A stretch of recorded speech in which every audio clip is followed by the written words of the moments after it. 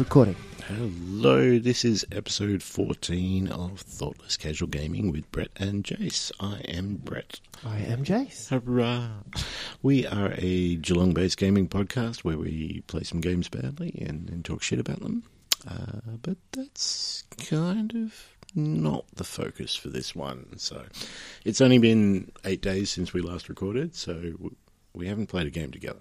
No, it's there was always a discussion when we first started this about how regular these casts would be and things like that, knowing that we had to get a game in, potentially learn how to play it, and then again work out a time to actually record and then put it up. So it turns out 8 days is way too soon for that to all have occurred. I think originally you were talking that we'd get maybe a podcast a month. Look, and that was just my experience. Last podcast I did was sort of monthly, and by the time the planets align, and you can herd the cats that are other people to make that happen. And to be fair, it was a lot harder when we had multiple. Like, the more hosts, the harder it is to make happen. So this is infinitely easier. It's also a lot closer. I don't have to drive to the western suburbs of Melbourne. 5 minutes walk away from each other. So. But, it went from monthly to fortnightly to, we can maybe do a little bit more than that. But 8 days is too soon. 8 days this is definitely a record for us. In fact, it would have been 7. Oh, that's right. Except I kind of forgot that yesterday was Saturday. Well done. I'm not sure how you can forget about Saturday. Saturday's a good one. Not that I forgot it was Saturday. It's that I forgot which days things were on and that they were actually the same day, not different days as it was in my head. So it turns out, the calendar on the wall, my Google Calendar, my work calendar, all of those are a lot more reliable than the one in my head, which is the one that I most often rely on. Well. So, 8 days. We'll give a little bit of a hobby update, shall we? Because, I don't know, how much stuff can you fit in 8 days? What does 8 days of hobby look like? Well, I was actually having a quick listen to the last podcast this afternoon, and in the 2 weeks prior, there was not an awful lot of hobby talk that we had to talk about. In 8 days, I think I've at least tripled that. So, what have I been up to? I have done a little bit of TV watching. I did have a spate of maybe 3 days. Monday I turned up to work not feeling great, and 10:30 I was out of there and didn't go back until Thursday. So I spent a couple of days in bed and in front of the TV, and I binge-watched George R.R. Martin's Night Flyers, which is on Netflix, which is a science fiction show. 10 episodes, I think. Yeah, 10 episodes, 45 to an hour each. Everybody dies. There were deaths. It wasn't good. And it's really because I was home and I didn't have anything else, and I shouldn't have kept going, but I just... it was easier just to keep going than to try and find something else. Yeah, not great. Like, they had this big... In episode 9, they had this big event thing happen, which they showed footage of before episode 1, like, as the teaser, as you go in. Oh, God. Yeah, okay. And then, like, episode 10, they kind of just ignored the fact that one of them went a bit crazy. And continuity it was just weird. Yeah. Night Flyers, do not recommend. 3 days in bed, though, that sounds... it was not fun. No. I mean, I legitimately came home 10:30 or so on a Monday and passed out until about 4:30 that afternoon. Okay, not the good sick. Yeah, and then, at least Monday my son was home, so sleeping through it was probably a good thing. Tuesday, Wednesday, kind of had the house to myself, so I could just, veg out in my own space, which was good. I also finished watching a TV series called High Score, which is like the history of computer games and gaming consoles and stuff like that, and that was actually really good. So that made up for it. I think I watched High Score after Night Flyers. I'm pretty sure I did. God, I hope so. Let's see, what else have I been up to? I have played a couple of games of Mordheim on the Xbox. So I did pick that up for like $7 or something like that when it was on sale. I'm not really sure what I'm doing in the Xbox game, especially like they said, you know, create a new warband. Would you like to play the tutorial? I'm like, nah, I'm good. And in the first game I was like, what am I doing again? So I've got a little Skaven warband, which is, you know, kind of like what I had for our game, but a little bit different. I thought of going a bit more hardcore and taking like slings and stuff like that, but shurikens is what the game gives you. So, but I played a little bit of that, and then last podcast I talked about how I got a new edition of the DC deck building game. So at work I ordered in some sleeves to cover that, so just enough sleeves, a little bit over to cover all the cards in that. Picked them up today and then thought, I'll just get another one. So bought another version as well. So now of course I need more sleeves, so this is what happens when I work, obviously. Yeah. Especially when I don't work for a while. I'm like, yeah, I've still got money, haven't I? I'm casual. Like, Yeah, that's how it works. Yeah. The other big thing was Friday.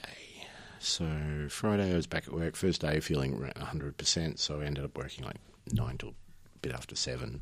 So it was a long day.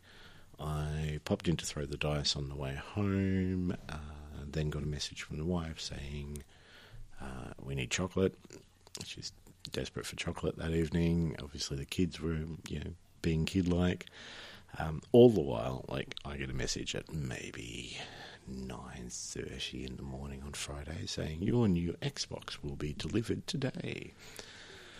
So, yeah, I got through. I didn't get home till like close to 8, and of course, when they went to deliver it, the wife was picking the kids up from school, so no one was there. So I was dreading the whole get to a post office between 9 and 12 on a Saturday trying to pick it up, but because it was courier, they actually left it at the 7-Eleven, which meant that... is that a thing? Apparently so. Like, I'd never noticed, but the local 7-Eleven has parcel lockers. I did not know either. No, so I rocked up there just before I came home and said, I've got to pick up a package. And he goes, oh yeah, last row. So I went down there and it's a big computer thing. I pressed in my PIN number and it said, no, Brett Peebles, sign here. I'm like, no, signed.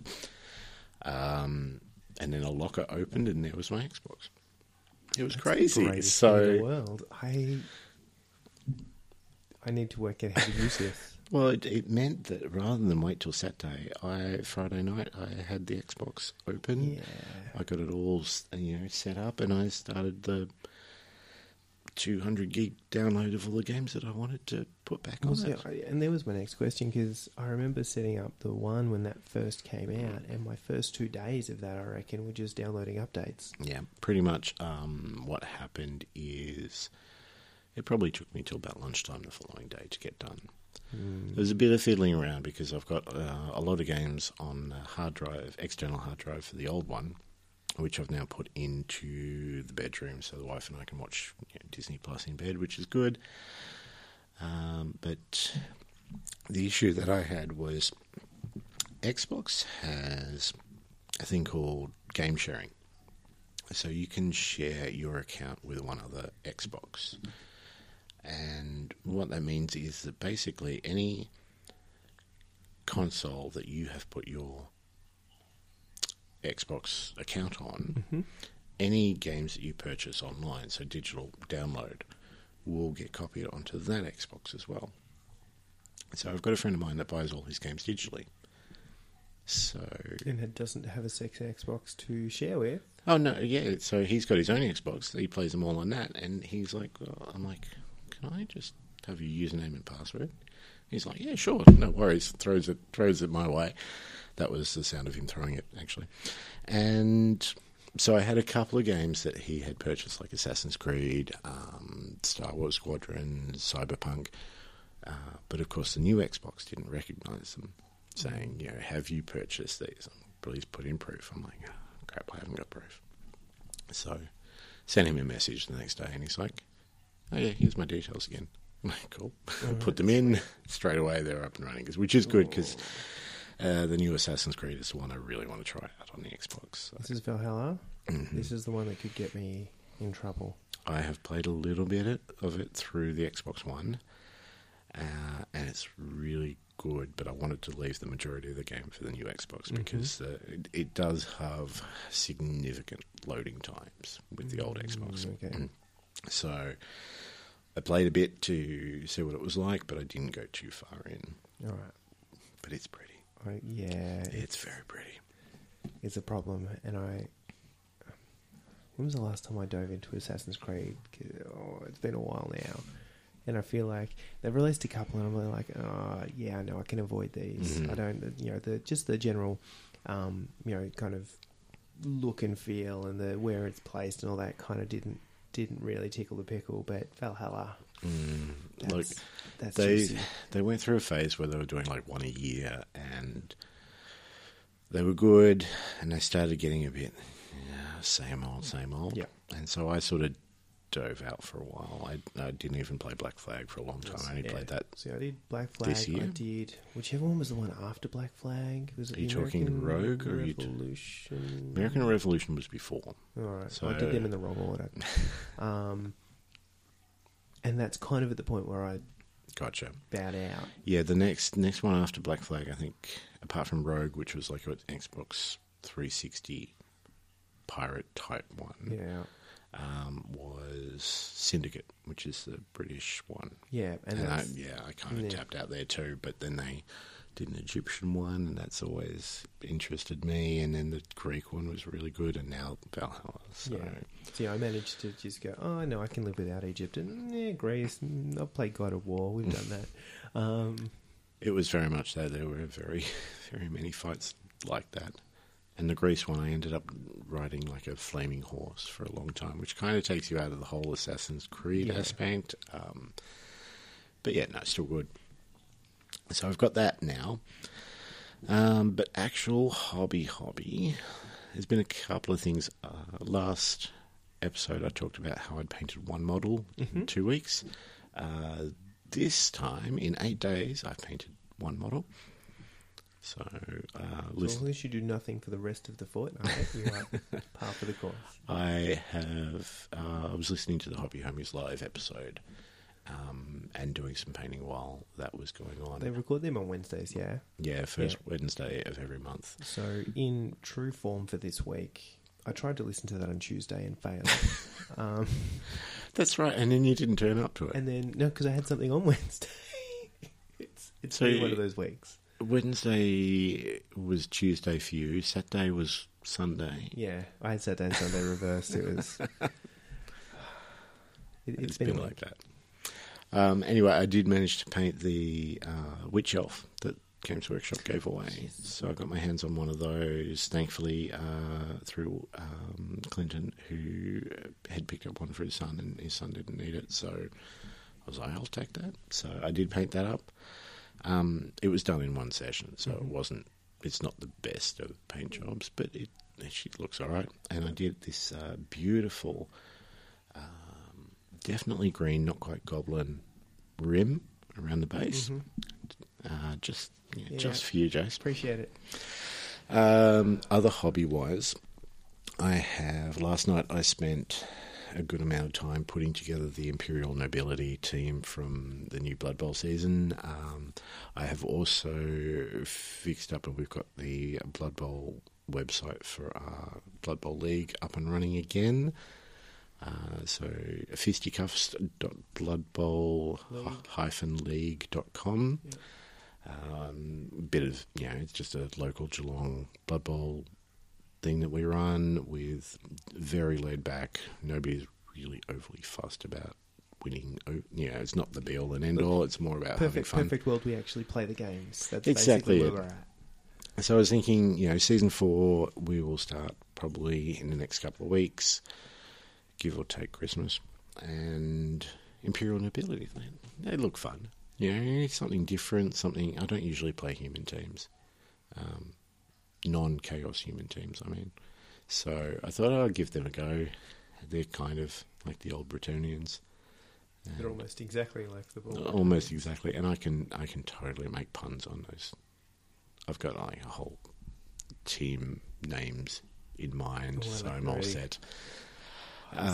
So that is all ready to go for when we start the season. Legitimately, the only reason I have not put a team onto that website for this league yet is because I need a ridiculous pun for a team name, or some kind of theme at least to run with for the players, and I haven't come up with one that I'm happy with yet.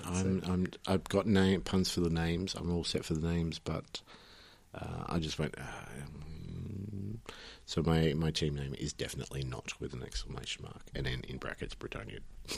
So that's all ready and good to go. And then the last thing I did was yesterday, I managed to sneak away after we'd done Santa photos with the kids, snuck into GW, and I have pre-ordered Diachasm for Underworlds. And of course, the other side of that coin is, GW are giving these nice metal coins away if you spend like over 165 in a transaction within a month. And this month's is... How much is Death Guard? 125. Oh, cheeky bastards. I know, right? So I needed that Death Guard coin. I love Death Guard. And so I needed to find something else. And I had planned for this for this possibility, because I'd actually gone into GW on their website and listed a few things that I was intrigued by, all of which were like $70 or more. So I'm like, that's too much. There's a whole heap of new Warcry books coming out. There are. So the Chaos one deals with all of the Chaos teams that you can play Warcry for, including Skaven. Mm-hmm. So I pre-ordered that. That was $55. That put me above. That's exactly, Your voice nailed that one. Yeah. All right. But that is me. It's a fair amount more than last time. Yeah. I haven't pre-ordered Diachasm. It's on the list of must-gets, but it's just how quickly... Those Slaaneshi models... They are amazing. They look good. It was funny. So my first ever Warhammer army back in high school was High Elves. Mm-hmm. And they hold that kind of special nostalgic place. And I am not hating on the New Age of Sigmar aesthetic for them at all, but I just don't know that they've nailed the warband, the Underworld's warband for them. There's just stuff I want to change. Like, if that guy's supposed to be having a big sword, that sword needs to be a shit ton bigger. Those kind of things. So, but the Slaanesh ones are so bang on. They're so good. That half beastman / demon thing. Oh my god, 5 wounds. It's a beast. So given that they've recently had some, whatever they call Chaos Warriors, they're probably something different now, but the Slaanesh ones they've released, or at least the previews for what they look like, that definitely needs to be a Chaos Blood Bowl team. Mm-hmm. That absolutely. Is absolutely happening. Everything needs to be a Blood Bowl team. They're too good not to. And I had a kind of Slaanesh Chaos Blood Bowl team conversion thing planned, and then they released these, and I went, well, that takes a lot of the work out of it. Mm-hmm. And yeah, so I'm sort of hoping that Beastman, the Slaanesh demony Beastman-y looking guy, there's more coming. Yep. And I can have Chaos Beastmans that I don't have to do as much work to. Because that would be glorious. He's so pretty. I saw, just through trolling the interwebs today, one of the things that you got for pre-ordering Diachasm was from GW was a priority coin. Mm-hmm. So, having no idea what this is, I've now found out what this means. There's this new rule. So it sounds like they've done, from the sound of this, they've done a lot of work to the game, and a couple of changes. So I'm excited, much like, from what Blood Bowl, the changes to Blood Bowl were. This priority thing is a new rule, which whoever has the coin at the end of a round gets an unspent. Gets a spent glory token. So, Okay. Which starts, obviously you can't use for upgrades or anything, but you start getting a little bit more. But effectively, it gives you points. Absolutely, points towards the end of the game. And you get that priority token by killing a model in one shot, killing a leader, or having 4 objectives at once. And so that coin's going to go back and forth. And it's or it's not going to move at all. One of those two things. Well, that's true. But it's going to add different tactics to the game, which I'm excited about. Look, what will be interesting, and this is the first time I've heard of it, so this is completely off the cuff, but it'll be interesting to see how that changes deck builds. Because you actually start accounting for, if I can do this, I'm going to get the points for this objective and the priority. Yep. It'll also be interesting to see whether they bring in any gambits, reactions, or anything that says the priority can't be stolen. Look, I know there is an upgrade coming which basically says, I think if you kill anybody with this character who's got the upgrade, you get the priority token. So there's going to be cards that affect it for sure.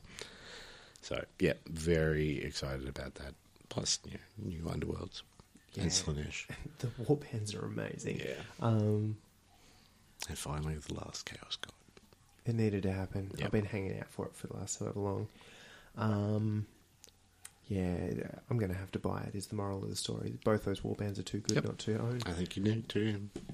So but that's me. Yeah, it's just going to be when. All right, so 8 days. What have I done? Let's do that. So I just doing the math about when 8 days was. So I Last Saturday finished, because the Hobby Homies Terrain Tournament finished on Monday, and that's the night I was finishing terrain for the Hobby Homies Terrain Tournament. So you finished on the Monday? I finished on the Monday. Timing? At about 10 o'clock, yeah. So I had like a two whole hours to take photos and send them in. So that was fun. And that was, look, it was super fun because it was a bunch of 3D printed, kind of Asian themed terrain. But I'd printed it all with a view just to get it done. So the layer lines were pretty high. Like it was pretty rough. It was pretty quick. It was how quickly can I bang out a shit ton of terrain on the printer? Because apparently my wife can hear it running at night, so she doesn't like it because it keeps her awake, even though it's in the garage. Is it that loud? It's not that loud, but also I sleep like a log, so I wouldn't have a clue. And she does not. And at the moment, she's pregnant, so her priority, she wins. In all these things. She gets the priority coin there. So... and cannot be taken away. Yeah, so it's got a maximum runtime of a day, like over the course of the day. It kind of has to cut out by about midnight. And so there's that. And I don't like running it when I'm not in the house, because apparently they can catch fire. So this is me trying to get as much done as I physically can, as quickly as I can, within the parameters of it can only run during day.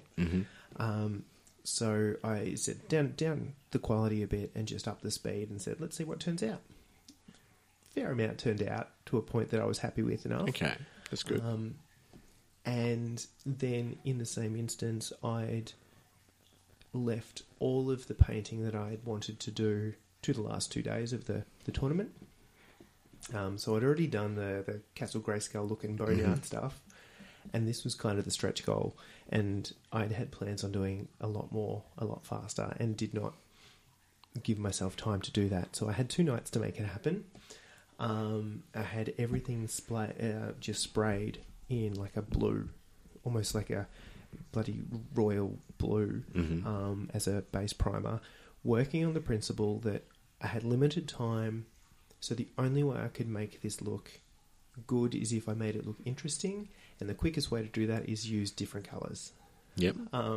Seems legit. So after having the base colour, the blue, I grabbed a whole bunch again of the cheap dollar Kmart acrylic craft paints and a makeup brush, and I spent 2 nights dry brushing just with random colours on stuff.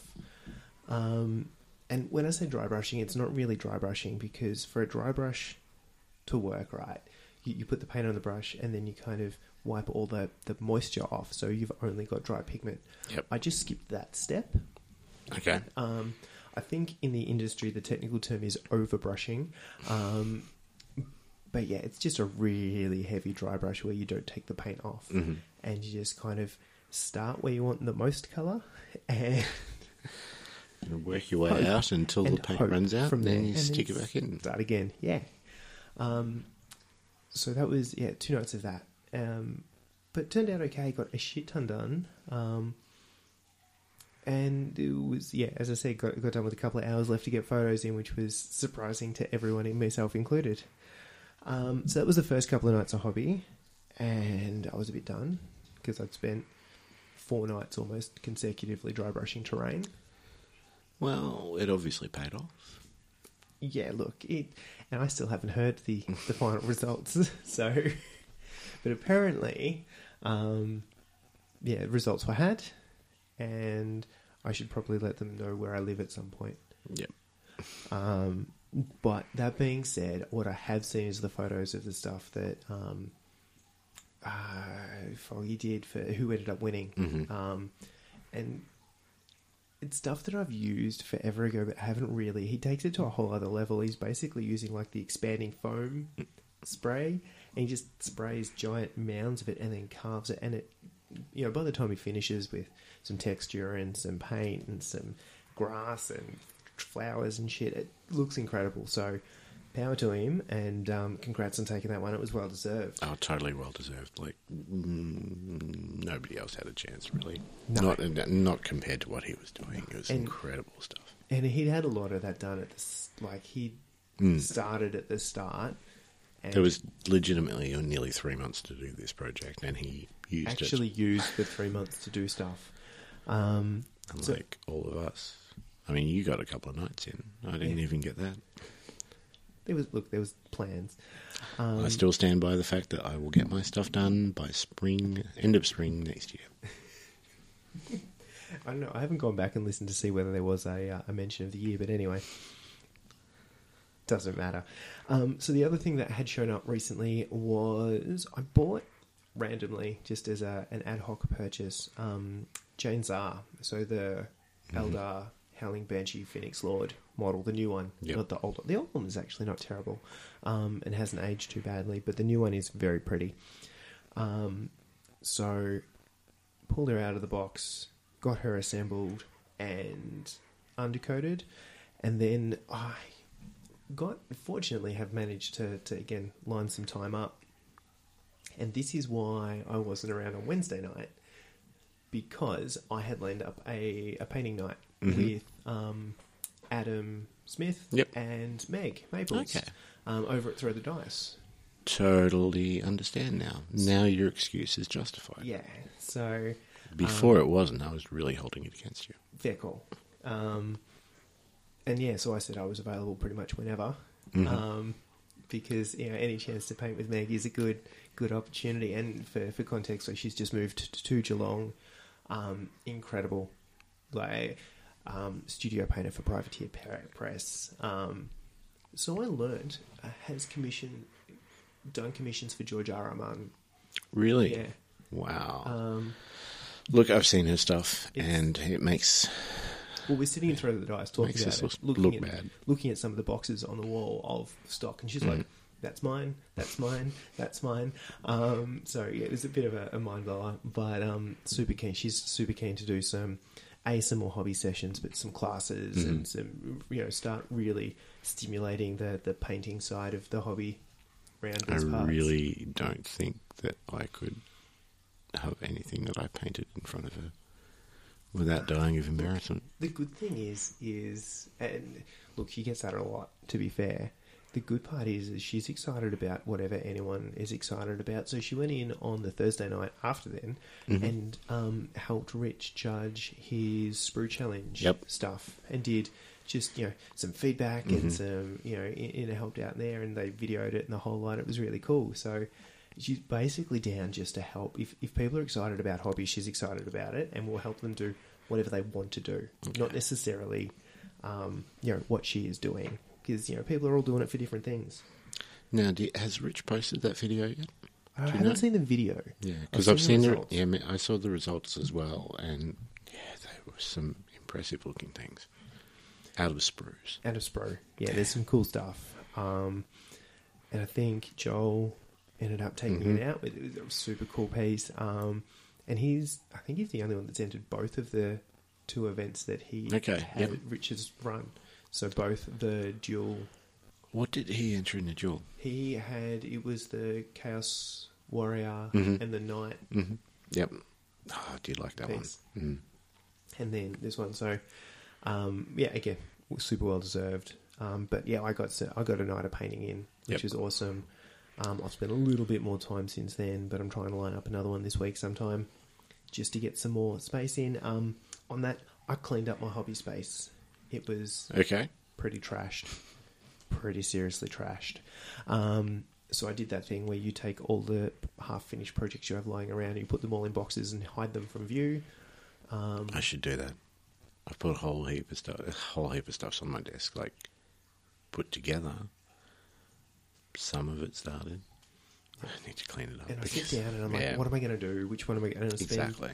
Most of that time just staring at it rather than doing stuff. So put it all away except for the one thing I'm working on.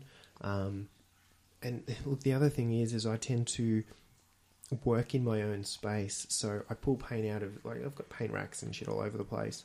I pull paint out of it and then it sits next to me where I'm painting, and I slowly encroach on the space that I'm painting till I'm painting in like a 40 mil base size.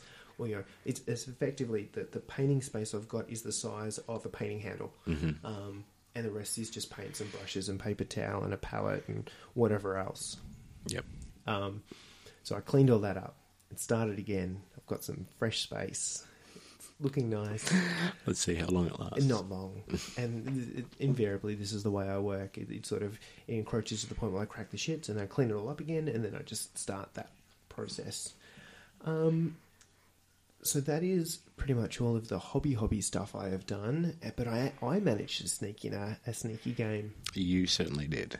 On Friday. It was Friday. It was the Xbox Day. Of course. So we finally lined up the final of the last Blood Bowl season. So we were literally going into finals when lockdown first hit. So that would have been, February, March? Yeah, the last games, I think, I looked it up the other day, were played at the end of Feb. And then we got to a point, we had we played the semi-finals, so it was the grand final and the playoff for third, and then lockdown. Yeah. So we finally played that on Friday night, so it was myself and Chris's Vampires. Again, at Throw the Dice, we booked the store, got in, and it was actually funny going back to the previous edition of Blood Bowl now, which fortunately there weren't that many changes, so it didn't really matter. So it still felt like the same game, but that was an awesome game, and it reminded me of how much I love this game and why I love it, and that has absolutely nothing to do with A, the result, or B, the fact that my dice were just hot. And Chris's were not. Which in turn tells you the result of the game. But it was amazing. So I ran Chaos Dwarves, which I'm probably not going to do ever again, to be honest. They're a little bit too reliable.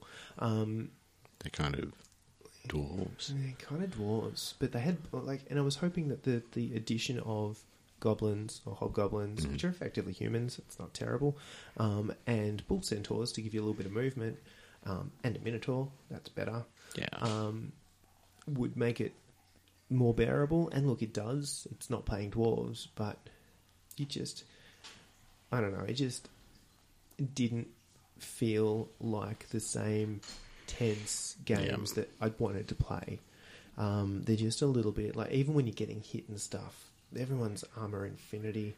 It's actually a really high chance of them being perfectly fine in every instance, and this kind of played out that way this season.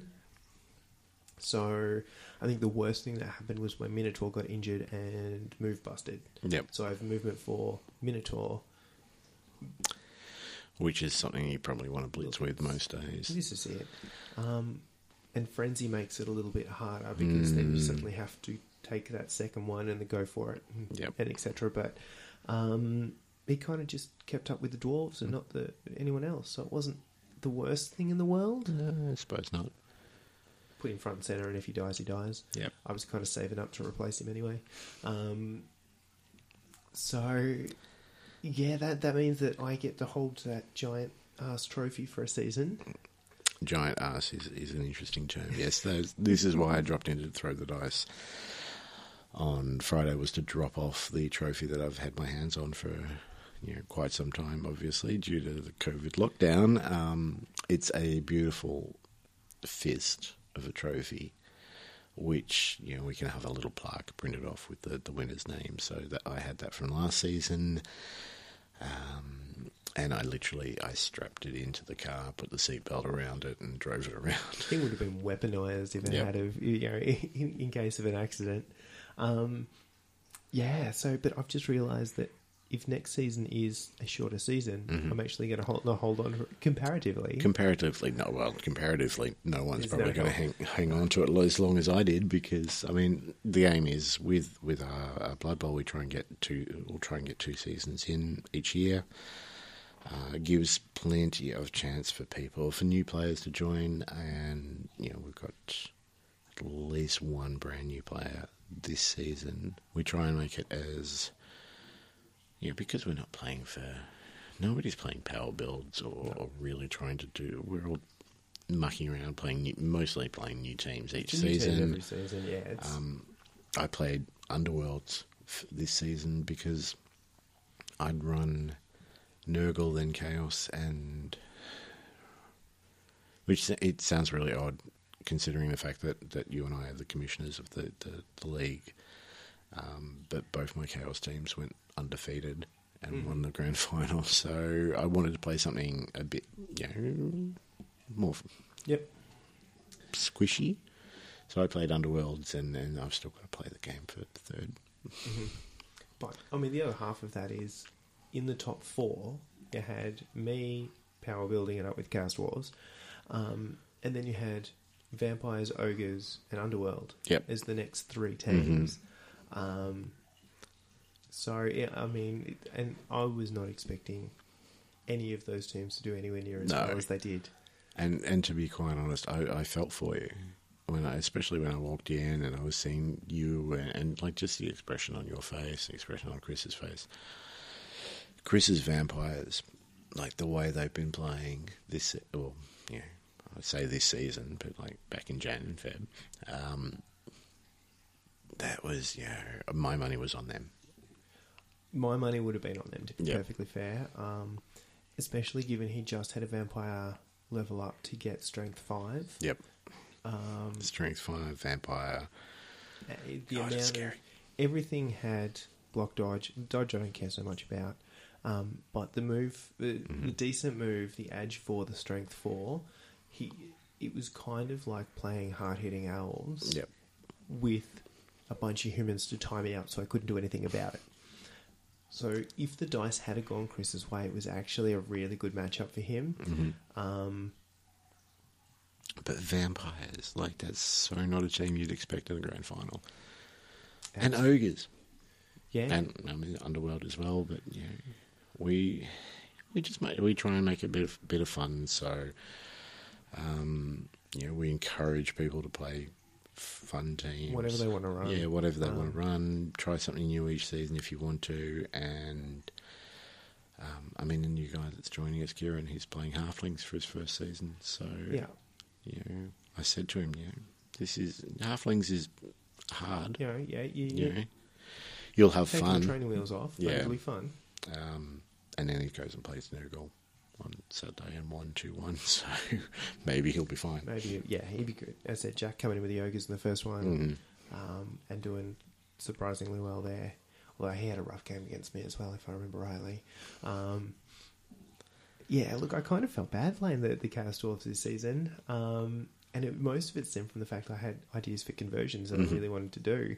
And I'd run Kislev, Slan, take your pick, and I'd run Khorne. Yep. And I'm like, oh no, I can probably do. And then everybody else ran, kind of lower tier. What else did we have? We had a Goblin player. Dylan's played Goblins for the last Brats. 3 seasons. Yeah, we had Bretonnians. They did all right. We had Matt with his Undead. We had Orcs. Yeah, it was an Orc team. We had, what did we have? 10 teams.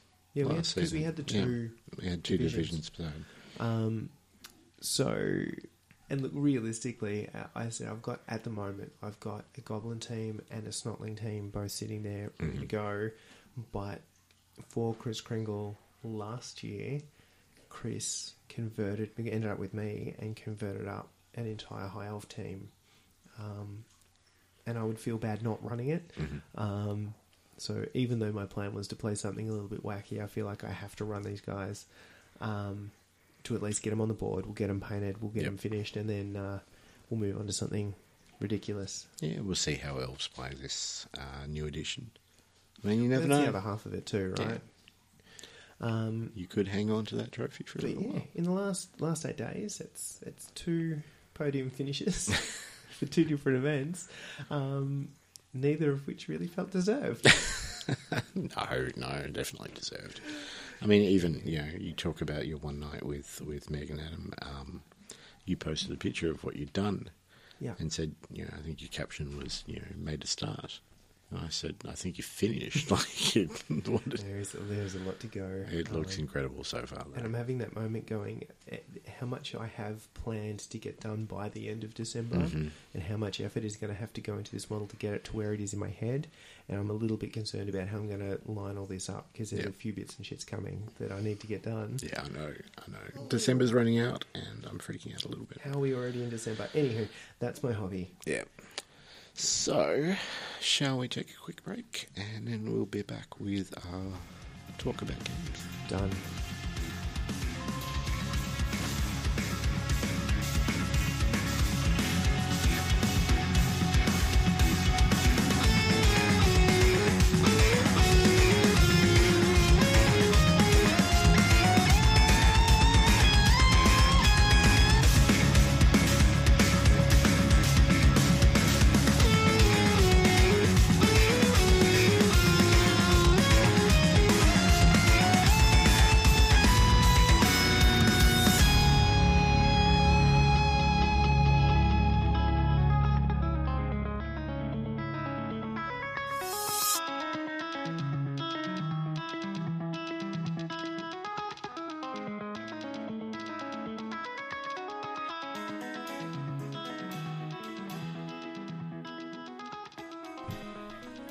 And we're back. Welcome back. So, it has been 8 days since we last recorded, but we got excited. We thought we'd do another one quickly. So we had a bit of a think. Well, I had a bit of a think. When you say we? Yeah, it was me. And I was thinking, what can we do? We do have a number of games to play, but I thought it might be nice to do a sort of a top 5 episode. And the first thought I had was, let's do a top 5 of our favourite games. Mm-hmm. And then realised instantly, Blood Bowl. Yep. Malifaux. Warcry. Mm-hmm. Yeah, there's a problem there. We've done episodes on these, so... We've done deep dive. Funnily enough, we're talking about games that we've played and really like, and they're the ones that we kind of did straight off the bat as... Because they're the ones you go to. If you're going to talk about games that you've played, let's do the ones that we played a lot and we know relatively well. Yeah, it makes it sound like we know what we're talking about. That hooks you in, and then we get to just fumble our way through games that we've never seen before. Exactly. And then you're hooked, and then you're like, well, the first couple of episodes were okay. They said a lot, and there was a lot of background noise or whatever, but, they sounded like they knew what they were talking about. Now we're along for the ride. Now I've listened to 13 episodes of this. I'm kind of stuck. Do I give up now? Or do I've got to complete the series. We're just relying on that catch 'em whole all. Pokemon theory, yeah. So yeah, rather than do a top 5 games that we love, let's do a top 5 of games that we haven't played and that we are very interested in. So obviously stuff we haven't really talked about before and should give us, almost a bit of direction for a couple more episodes later on down the track. yeah, and I mean, here is the kicker is, because when you said, top 5 games that you'd like to play, and I was like, well, there are a lot of games that I would like to play. A lot of them I've already played some of and would like to play more of. Yep. I've played a lot of and would like to play more of, and the clarifier was games that we have not played. Mm-hmm. And disappointingly, being I've got the attention span of a fucking seagull, and games are kind of like chips. So More. There's a lot of games that I've played like 1 or 2 games of, and then haven't got around to getting back to it. And so they would cut, and it actually made it both easier and more challenging to come up with a list. So I'm like, shit, what haven't I played that I really, really want to? It was a fun little exercise, and almost homework. Oh, I know, right? This is the most preparation I think I've done for an episode beyond playing a game. Yeah. Well, you had notes last episode. That was probably the first time I'd seen you with notes. Yeah. And look, I feel like that I almost had to, because I didn't know, there was no way I was going to remember what had changed. Yep. That was out of necessity, but also this one's kind of out of necessity because I would be fumbling my way through without a predefined list of stuff. Yep. So I see what you're doing here. You're just suggesting topics that force me to come vaguely more prepared than usual. Becoming transparent in my old age. So, anyway, we've done our little lists. We'll talk a little bit about each game, and then hopefully, sometime next year we might have some episodes about these. This is it, because I feel like the other half of this is games that we haven't played, so some of them may be harder for us to get out because we've actually got to get hold of them, or work out how to play them when we have no idea, and all of those things. So that's kind of been the other challenge of this format of a podcast. We have to play a different game, and I only know how to play so many. Well, with our lists up and running, we have top 5. We've narrowed it down, and I think we've got a couple of honourable mentions too. So, do you want to hit us off first, Travis? Yeah, let's go off. So, number 1 on the list, and this was a really easy one. This was almost straight to the top of the list when you said games that you would like to play. Now, are you talking number 1, or are you talking honourable mention? No, number 1. This was the first game I'd literally You're said. going number 1. I'm All right, literally cool. going... Well, this was the way that it came about in my head when you said, give me the games that you would like to play. And I went, well, obviously the first one is Marvel Crisis Protocol. Yep. So that was kind of a no-brainer, and it's one I've been literally had my finger on the buy button a number of times and managed to somehow restrain myself. There have been a couple of conversations about this, I know. So what is it about Marvel that intrigues you? Look, there's a few things that really tick the box. One is the universe. There is so much in that, and knowing full well that you're more of a DC than a Marvel guy, but look, and I don't know whether it's partially like some nostalgia. We start talking, Avengers. We start talking X-Men, and I'm talking kind of like the 90s cartoon era of all of the above. You then talk the entire Marvel Cinematic Universe and everything that's done for it. So just the world is a really easy one to get into, and the fact that it is all heroes all the time. There's none of this, messing about with humans that are just going to be squished. Yep. So it's all of that. It's skirmish scale, which is the correct scale. Yes. Yeah. So it actually is a relatively easy buy-in that you only need a handful of models. I actually really like the scale of the models. They're 40 mil, I think, and they're just a little bit bigger than your GW Space Marine, your 30 kind of to 28, 32 mil. Yep. So just as a hobby / painting exercise, a little bit bigger, a little bit, a little bit less paint on the eyes to try and get all the details in and stuff, but a little bit more room just to stretch the hobby muscles, which is good. I think I have seen. Now I'm going to embarrass myself a little bit here, but I've definitely seen the Hulk model. Yes. In person, and I know a friend of mine, Dan, has, at least at one point, he had all the models because he just paints, and he paints amazingly. Mm-hmm. So he was painting them. So I know I've seen them, but that whole difference in scale didn't click. And probably the difference there is, and the Hulk isn't one that I love as a sculpt, but also because Night Models originally had the Marvel, and they had a Hulk model that was really good. It was twice as good as this one. And I feel like this one's not bad. They exaggerated the scale with Hulk as well. Yep. So I almost feel like the Night Models one might even be bigger just because they went next level with the scale exaggeration for that model specifically. But across the board, just the 40 mil just for human-sized models is kind of cool. They're kind of expanding into all of the different sort of realms that you can go. So they've got the X-Men, they've got your Avengers, you've got your Guardians, you've got... Take your pick. Yep. I'm of two minds about the idea that you can pretty much mix and match. So, because it's all keyword-based hiring, but effectively... all of your heroes can work together, all of your villains can work together, and there's probably some rules that I don't know about. Which they probably have done numerous times in the comics. And that was kind of the way that they're justifying it, for want of a better term, because, at some stage, everybody's had to work together. Yep. So I kind of get it from that end, and they didn't want to stop. They wanted to be as permissive as possible with those kind of hiring, given it's a relatively limited pool of models to start with as well. So I get that.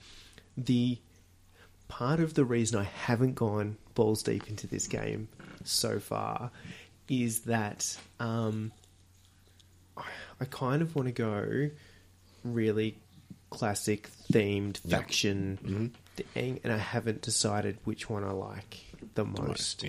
And that's probably because they're still relatively new. They're still releasing a bunch of models, so there's kind of a couple from each, but not a whole faction. You take... I looked at the Asgardians, for example. Thor and Loki, cool, but then you've got Healer, you've got Valkyrie. And I kind of went, oh... but it's one of the bad Asgardians and one of the sort of not quite good, not quite bad ones. Like, give me a Heimdall, give me a Sif, give me a few of those, and I'm probably in. So, there are a few there that I just kind of went, oh, that's close. Spider-Verse is pretty close. Their Venom model is one that I've looked at a few times. So it's kind of happening, but I'm looking at a few of the up-and-coming releases going, that's going to get me. Okay. So X-Men is the most recent they've done a not necessarily a release, but a schedule of what's coming. What's grabbing you? They're doing a new keyword, and I want to say, is it A-Force? She-Hulk is the leader. Okay. But I'm pretty sure that's going to get you Captain Marvel, Storm. Like, it's basically a who's who of the female models, which are always the nicer models, let's be honest. So I'm curious to see what falls into that keyword, because that may get me. If my Marvel Strike Force is my just app of brainlessness, if my A-team of that is anything to go by, that is the keyword that will get me. Okay. Makes sense. So it just, we'll see what comes of it. I had a look at yeah, some of the New Mutants that came out. I'm looking at all of the available options, and there are too many. But yeah, we're talking right scale, both for the models and for the game. I think it's got the right level of complexity and ease of playing. Like if a game goes too deep, it gets too hard to get into. Yep. And I feel like at the moment it's at a pretty good spot where you could play it without having to spend 3 hours a day reading how to play it and staying across all the new stuff. Yeah, which is always a detraction. And throwing trucks at each other sounds like a great idea. No, makes sense. There is really no losing here. No, by all accounts, everyone I've spoken to who has played it has said it's just been fun, which, funnily enough, is why we play games most of the time. Enough objective game and everything to stretch the grey matter a little bit. Some good hobby and just fun times. I'm on board. I think I played one game of the Marvel Universe game where Night Models had it. Yep. And we almost ran an Enforcer Brawl style thing, whereas everyone take a model and just throw trucks at each other. And we did a lot of that, and it was a lot of fun. So if it's anything like that, yeah, I'm so on board. Intriguing. Yes. For me, I did make my list, and then I went through and just had a think. And what I was going to put in, and then no, I didn't think of you because I thought, well, if we've got similar games or same games on our list, then that's a good indication that maybe it's something we should look at a bit seriously. But I found out that most of mine on the list are really all about the IP. So if it's an IP that I'm interested in and there's a game involved, then that's usually what made it to my list. So for me, number one, and I'm pretty sure this is not going to be on your list, but was Star Wars Legion. Yep. So I have an Imperial army for Legion. I have, about 30 stormtroopers, some scout troopers, a couple of scout troopers on bikes. I've got Vader, Bosk. I have Boba. He's the only one which isn't painted, so 99% of my Legion models are painted, which is unusual for me. And I have no idea how the game plays. So I haven't really looked at it in any shape or form. I know that I want to play it. Fox from the Hobby Homies podcast is keen on giving it a go with me too. So he has played 1 or 2 games. So hopefully he has some sort of idea about the rules. Like, if he knows, sound like Fox at all. But, well, if he knows 2% of the rules, that's 2% more than I do. So. It's Star Wars. I grew up on Star Wars, and I've loved Star Wars for a long time. Darth Vader, Boba Fett, Bosk, all the bad guys, they were my jam. They were the guys I went to. Star Wars has never really lost it for me, even with the prequels, even with the sequels and the issues that they had. Star Wars was my childhood. My mum got sick of us watching the films, so she would make us watch them with the sound off, and then got frustrated because we knew all the words by heart. So, that's how much it's a part of me. I had so many toys growing up, and with Mandalorian being what it is at the moment, I'm not going to speak into that because I know that you haven't started watching it yet. Correct. But that's just, especially the last episode, oh my god, nerdgasm. For me, seriously, it was the last episode. And the Star Wars game, I have tried Imperial Assault once, which I didn't mind, but never have had the chance to get back onto the table.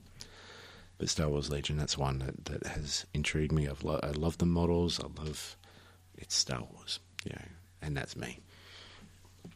So one day soon, I will get a game in. No, fair call. I've seen a couple of games get played because I think they were running some tables at. I think I was at a paint class at House of War, and a couple of guys I used to play Malifaux with were playing on Okay, a table, yep. like behind us while we were painting. So I had a little bit of a squeeze, but I have zero idea of what the game is like. There's a lot of weird dice and, range markers and stuff like that. That's all I really know. Yeah.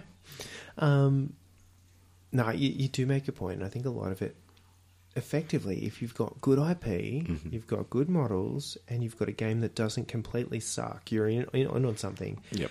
And they've done a really good job with Legion, I think, on the marketing, the price point, it's an accessible game to get into. It's not expensive compared to most other games out there. And equally, the models aren't particularly daunting to They're assemble. not. And a lot of them come with multi-poses. So, for example, the boss that I got, he would have been, for a major character in a game, $20. Yeah. And comes with two poses. You can either build him with, two hands on his gun, or one hand holding the gun, one hand holding a grenade, And they give you all those options. Grenade. We did. We go Good. with the grenade, of course. Right, correct. But yeah, it's not an expensive game to get into. No, which is why I especially bought for an army scale game, like when you've got multiple units of troops on the table, for that to be a thing it's kind of cool. Yep. I think half the problem for me with Legion at the moment is the limited number of factions and models available. That seems to be the general consensus. There's only the 4 at the moment, at least. But there's Imperial. That's all I need. That's all you need, right? That being said, if they did like a Hutt Empire, that'd be a thing. I'm still waiting for Gungans. I know you are. That's obviously the choice. But anyway, just so I could do shitty voices all the way through the game, to be perfectly honest. Miss a roller 1. Yeah. Oh, could you imagine? I'm just like, these are people gonna die? But also just how many actual Star Wars fans that would piss off is kind of warming the cockles. Yeah. Look, as I said, as a game, they've done all the right things. It's accessible. They've done kind of the right thing with the release schedule, and you release enough to get people hooked in, and then you just start rolling out the models, and they've been consistent with it. Even during COVID, there were a couple of new releases that, they came out and they would eventually hit shops. Yeah, but shops weren't open, so exactly. You can wait.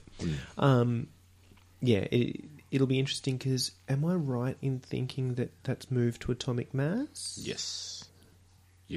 Yeah, so it was Fantasy Flight, now it's Atomic Mass, which are the Same guys company. that do Marvel Crisis. Correct. Yeah? Mm-hmm. So same company, but they've just kind of moved to the miniatures game. So Fantasy Flight can focus on the things that Fantasy Flight do. Yep. But they've done a really good job. As I said, bringing it out, promoting it against what is really a saturated market of different games at the moment. Very much so. Yeah, I feel like it's going to be one that we're going to have to do. It's coming. So I'll have to work out how the hell I'm going to make that work. Well, look, even if you don't, I'll get a game in somewhere. It'll happen. I feel like it has to. It's too much part of the gaming scene at the moment for us not to touch on. True. I think is the other half of it. Unfortunately, that also talks to a number of other games that I don't care for. But anyway, they won't be on this list. That's fine. that's correct. But anyway, so that's number 1 for me. speaking of games that are not going to be on the other person's list, and this is where it's nice and safe, because again there was that kind of half thought going, I don't want to double up too much.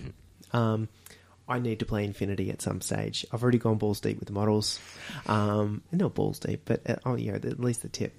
This is not a surprise. It's half shaft. It's funny though, like Infinity has been one of those games that's been around forever. And I have resisted playing for so long, intentionally, like purposely gone, this is a game I'm not touching, for a couple of key reasons. One is the sheer amount of terrain required, which, to play the game properly, you need a fair old chunk of it. And I have a lot, but I don't have a lot that's kind of themed appropriately, and I'm a sucker for that kind of thing. You do have a printer. Yes, and maybe a whole bunch of files. But again, it's time. Yep. It takes so fucking long to print things. And because they're all new and futuristic, right, everything's kind of smooth, which means I have to up the print quality to make it look good. So I Maybe can't, some aftercare. Yeah, I have to sand some stuff. Fuck. So there's that. The other half of it is because there is a bit of a blind deployment camouflage type thing where you can't always see the models on the table. Okay. It means that the models that you have spent God knows how long painting and assembling, they're fucking metal, so assembling, but painting and getting all ready and stuff, then you don't have on the table for a portion of the game. So you would just have a counter or something? Yeah, Okay. and that upsets my sensibilities because it could be a Yep. thing and it could just be a little drone or it could just be a distraction. I don't know. So that kind of upset me. I'm not going to do this. So that being said, as I said, the scene has been huge for a long time and I have to assume that's for a reason. Yep. Equally, it's not a style of model aesthetic that I've really painted, done much of, and that was kind of the initial attraction. And I grabbed just a couple of random models for the Throw the Dice diorama piece and painted them and went, oh, these actually paint up really, really nicely. As much as I hate metal,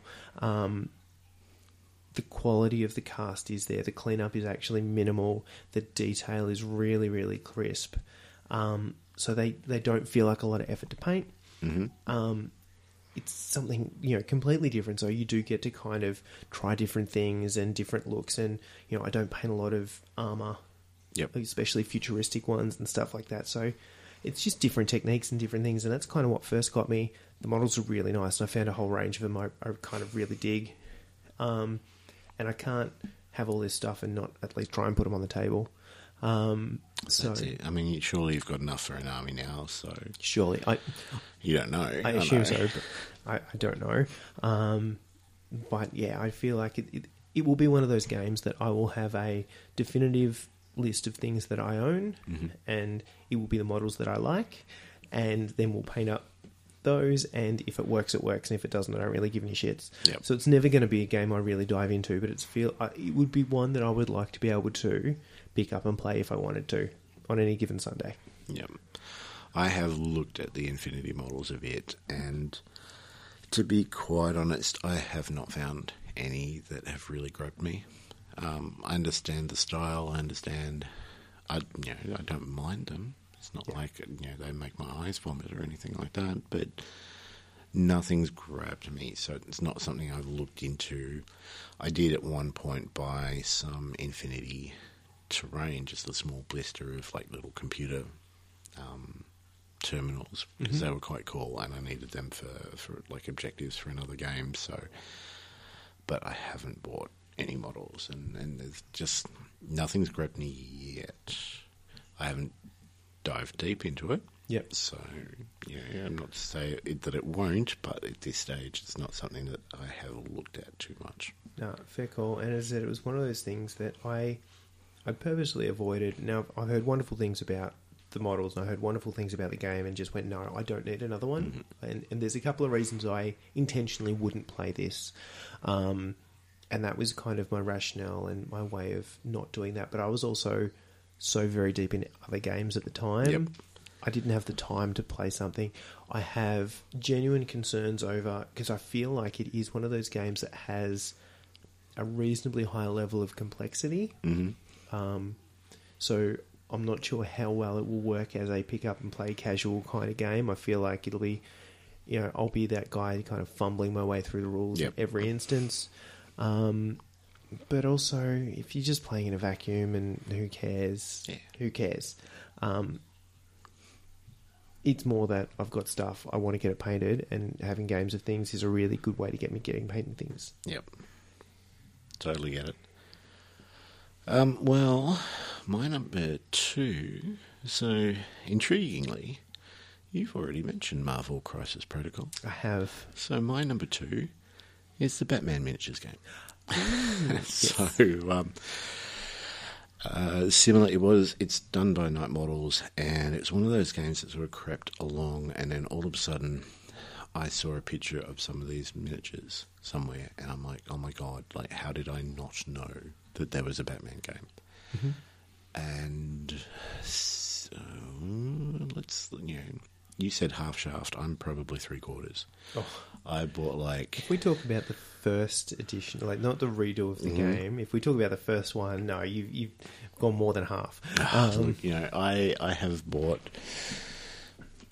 80 plus models for this game. I mean, the Night Miniatures, it was originally based off the Arkham Asylum computer games, which I love, and I love the imagery for, and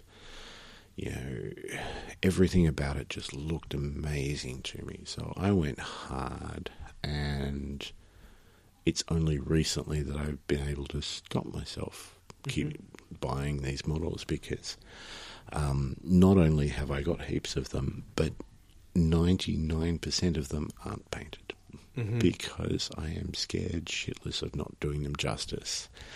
I have painted Clayface because he's brown. And I have done a which one did I do? Batfleck. So I did the Ben Affleck Batman model just to try out the contrast, and because one of the things that was holding me off painting them was black. And when the contrast paints came out, black was the one I went, oh my god, now maybe finally I can paint black cloaks. So I tried it on a Batman Batfleck model, and legitimately 20 minutes painting, and it looks decent, but I am scared, and I am very, very scared of not doing Joker justice, and I have 6 or 7 different Jokers. There's the Arkham Asylum one, and then there's the special limited edition Red Hood one, and then there's the Killing Joke one with the Hawaiian shirt and boxes, and there's the Heath Ledger one. I have so many models. I have the rule books. First and second. I think third ed now? I believe they're on third ed, but I believe it's PDF. Okay. So you can pretty much get it anyway. From what I've seen, it looks complicated to me. Yep. Which is what, it's kind of held me off. I mean, I've got more than enough models to have a 5, 6, 7 player game and supply all the models for. So... And it's Batman. I really want to give it a go, but I want to do it justice, and so that involves reading through, getting your team list organised, which I've done multiple times. I've sat there and I've gone, okay, if I was to use a Batman crew, this, and this is what I'd use. But then read up on their skills and see. A, how the game plays. B, how these particular skills work within that game. And I want to do it, and it scares me at the same time. So, you said before I am a DC man more than I am a Marvel one. Absolutely. Batman, yeah. Yeah. Batman is big for me. Always has been, always will be. I mean, my first comics were X-Men comics, but I moved pretty quickly. And X-Men get too confusing with the whole time travel bullshit. Oh, look, yeah. Anyway, I love X-Men, and they will always have this nostalgia piece for me. I mean, I'm looking around the room and I'm seeing this big Joker poster behind you, right next to a piece that a very good mate of mine has drawn of Havoc and Wolverine, which I love to pieces. So they both hold special places in my hearts, but Batman is my true love. Well, Joker is my true love. Batman's his best friend, so they kind of go hand in hand. There is something to be said about abusive relationships in this. Yeah. Let's not go into the psychology of it. Look, it hits my honourable mention list. It probably would have been on my main list. Yep. Up until the point that I got the Teen Titans box. And how upset I was over the quality of those models. To be perfectly honest, if they were still putting out models in metal at the quality that they were doing the first edition ones, it would be a different conversation. Yep. So a lot of mine are first ed, second ed before they started doing resin. So a lot of mine are metal. But they are a slightly smaller scale. They are. Which means that, and they're in a lot of different pieces, which means that Harley's arms, which are on, on Tiny her little, hips, yeah. are very tiny. So So some of them are scary. even for, and I think it was second ed, I grabbed a bunch of the Titans models. So I've got a metal Starfire and Cyclops and Batgirl and Cyclops.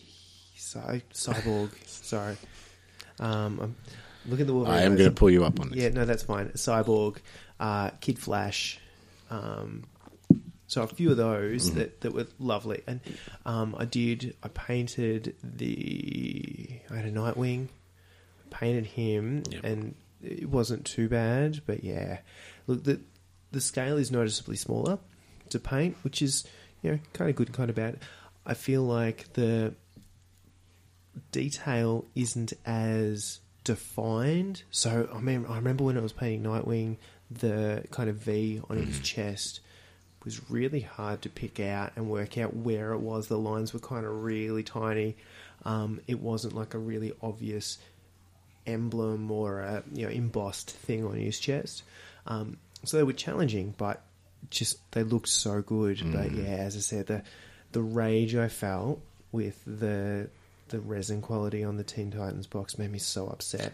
That being said, there's a whole bunch of things about the game I actually really like. The whole concept of, and I assume it hasn't changed, but the game is at night, so the vision of everybody is limited.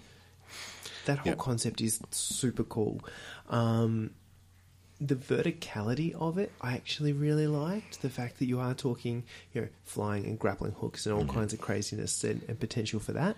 You need buildings. Yeah. As scenery, really. I mean, I've seen beautiful set pieces where people have got like full fun, houses and what's that big wheel called? Ferris? Ferris wheels and stuff like that. Stuff like you've got. Yeah. But the majority of it's high tall buildings with you can, if you're playing Batman, for example, you can grapple up and jump off and do all that kind of stuff. fun, and that was kind of the bit I loved.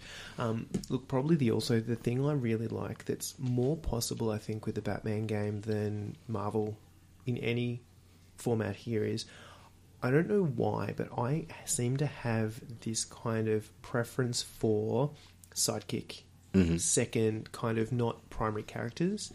So the idea of Teen Titans, Young Justice, that kind of thing really tickles. It really gets me in all the right places. Let's not talk about children in that way. But so having those options was really clear. This is the way I'm getting into the game. I had original plans for League of Robins, where you could do all of the available Robin models. Damian, Red Robin, Nightwing. You could even get the Carrie one in Carrie there. Kelly, that whole option was just, it was there, it was easy. But Teen Titans, as I said, it was kind of, they had enough of the Young Justice that you could kind of start pulling those models into it as well. I think they had a, as I said, there was a Kid Flash. There was a Zatanna kicking around. I can't remember. They've done models for most people, in Batman's world. It got to the stage where there was enough that you could do pretty much whatever you wanted. So it was an easy one to go. This is faction. This is where I want to dive in. That was probably the dangerous bit. I mean, also included into that, I suppose, is the DC Universe game. So it's kind of an offshoot. They have more models, different models that you can use for that. I think the general rules are fairly similar. I'm pretty sure the general rules were almost a direct port from the Marvel one, which was a lot simpler, because it was more about taking the biggest, meanest heroes and villains and just throwing cards at each other. I mean, you can get a box with Batman, Wonder Woman, Superman, Darkseid's in it. Batman Who Laughs. But it's the biggest and the baddest. And I kind of liked the Batman game on the scale of it wasn't always the super big bads. It was heroes and villains. Yeah. But you had a real good mix of just the fact that the Titans have an underdog rule. I don't know what it does. Doesn't matter. But I like the fact they have it. Yeah, definitely. Look, I've invested too much money not to play it, but I don't know when. I've got a Titans Crew Plus extras, so and I've got enough terrain that we can definitely bust out. Excellent. Buildings and some multi-level stuff at least. We might have to make a day of it, and continually refer to the rules, but let's make it happen. Yeah. Let's go to... I'm just flicking through the list of potential options here and making decisions as I go. See, I numbered mine. I'm like, number 1, that's my top one. Number 2. I started like that, and then there's kind of a jumble in the middle of ones I don't know whether I want to make the most noted list or the primary list and in which order, and it gets a little bit murky here. So the one I'll chuck out at the moment, and I'm hoping it potentially a little bit of a left of field option here, but is the Warhammer Fantasy role-playing game. Oh, okay. Mm-hmm. And probably that whole concept from the sense of Dungeons and Dragons and all that, super cool system. Super love the concept of role playing. I've never done enough of it to really dive in properly. I know that the guys in the Hobby Homies are organising a Star Wars one at the moment, and I kind of went, oh yeah, and then I just feel like it's one of those IPs and one of those worlds that I just don't know deeply enough to really get super immersed. Also, everyone has a gun. I don't get how that works in an RPG event. Star Wars was never... It's not your go-to. No. If there is one IP that I feel like I know... I would be the most comfortable in, it is that Warhammer Old World setting. And that's kind of where this is all the right things, right? Mm-hmm. It's... You've got that proper Warhammer old world setting. You've got that fantasy element, which I tend to err to on if we went fantasy sci-fi, I would always go fantasy. Yep. And the role playing piece that I really feel like I haven't done enough of. And it's I never have played this particular game, so it was an easy one to sort of go. If I was going to pick one that I hadn't played, it would be that. I mean, I started off on my little journey gaming through role-playing. So my grandmother bought me basic D&D edition when I was 8. So I have numerous books around this house, which, very many D&D books, Star Wars role-playing game books. I played Vampire, I played Werewolf, I played Deadlands. Which is pretty much a role-playing game of Malifaux almost. Use cards and stuff like that. Warhammer Fantasy Roleplay was my all-time favourite. I just loved the way it worked. I mean, I love the setting. I love it's got Skaven in it. That's fine. We all know how I feel about Skaven, but just the progression. You level up a character, you get to choose, what sort of stats that you're increasing, and then you get to a point. My cat's just going nuts. Yeah, no, he really wants to attention. That's my leg. Anyway. You get enough experience, you can move from your profession to the next one, and those professions were always related. Yeah. You could go from a beggar to a bodyguard to an assassin. And you could plot your progression for your character well before you started playing the first session. So, and have an idea about where you wanted to take this character. And it just had aspects that I just loved. And I do not have my Warhammer Fantasy book anymore, and it drives me insane. I mean, growing up, me and my brother shared a few things, and when we left home or whatever, we sort of took the ones that were mostly ours, the ones that we mostly sort of played. But he was playing Warhammer Fantasy Roleplay at the time, I think. So that went with him. The split happened. Just the way the split happened, and it's one of those ones that every time I think about it, I'm like, oh my god, yes, I would love to play that again. I mean, this literally hit the list without me knowing anything about the actual gameplay, level up and everything. It was literally a case of, I want to put a role-playing game in there because it's one of those things I don't feel like we've done enough of, or I've played enough of. And if there was an IP or a world that I would dive into head first, it would be the original Warhammer one. Yep. I'm keen on this progression. The other one that would have hit, if it wasn't games that we have never played before, it would be the Through the Breach, the Malifaux would be the other one. But given the rules of the game, this is... Well, I like that you've taken the rules quite seriously, whereas further on we progress, I might not have taken them as seriously. We get a little bit grey around the edge. But Warhammer Fantasy Roleplay, top notch. Like, kudos to you, sir. For me, number 3 is Marvel Crisis. There it is. So you knew it was coming. It had to be a little bit further down the list than Batman, simply because I am a DC They're the man. rules, right? And it's something that I looked at. I'm like, okay, these models are kind of cool. I wouldn't mind playing this. It's superheroes. It's fine. And then they started releasing the X-Men ones. And like I said, that's the first comics I had. X-Men comics all the way. And the idea of playing... There's still not enough of them, in my opinion. So I don't think there's not a Nightcrawler model. No. There's not a Colossus, I don't believe. Now, Phoenix is right on your lap.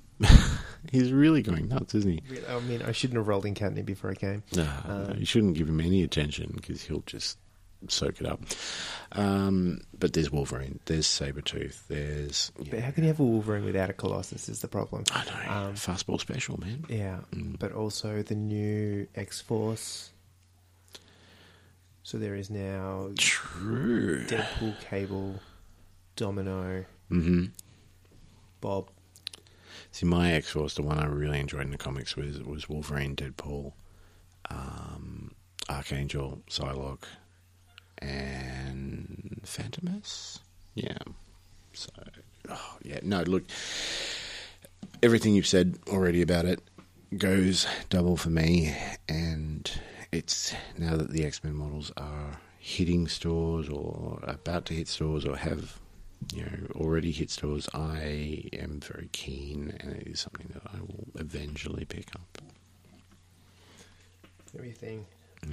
Yeah, it's going to have to happen. Yeah.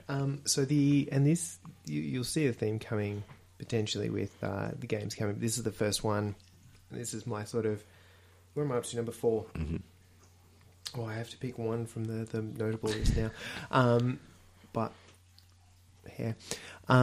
So number 4 on the list for me is Rising Sun, which I feel like had to come. And for context, it's a board game. Is Necromania not one? I don't even know.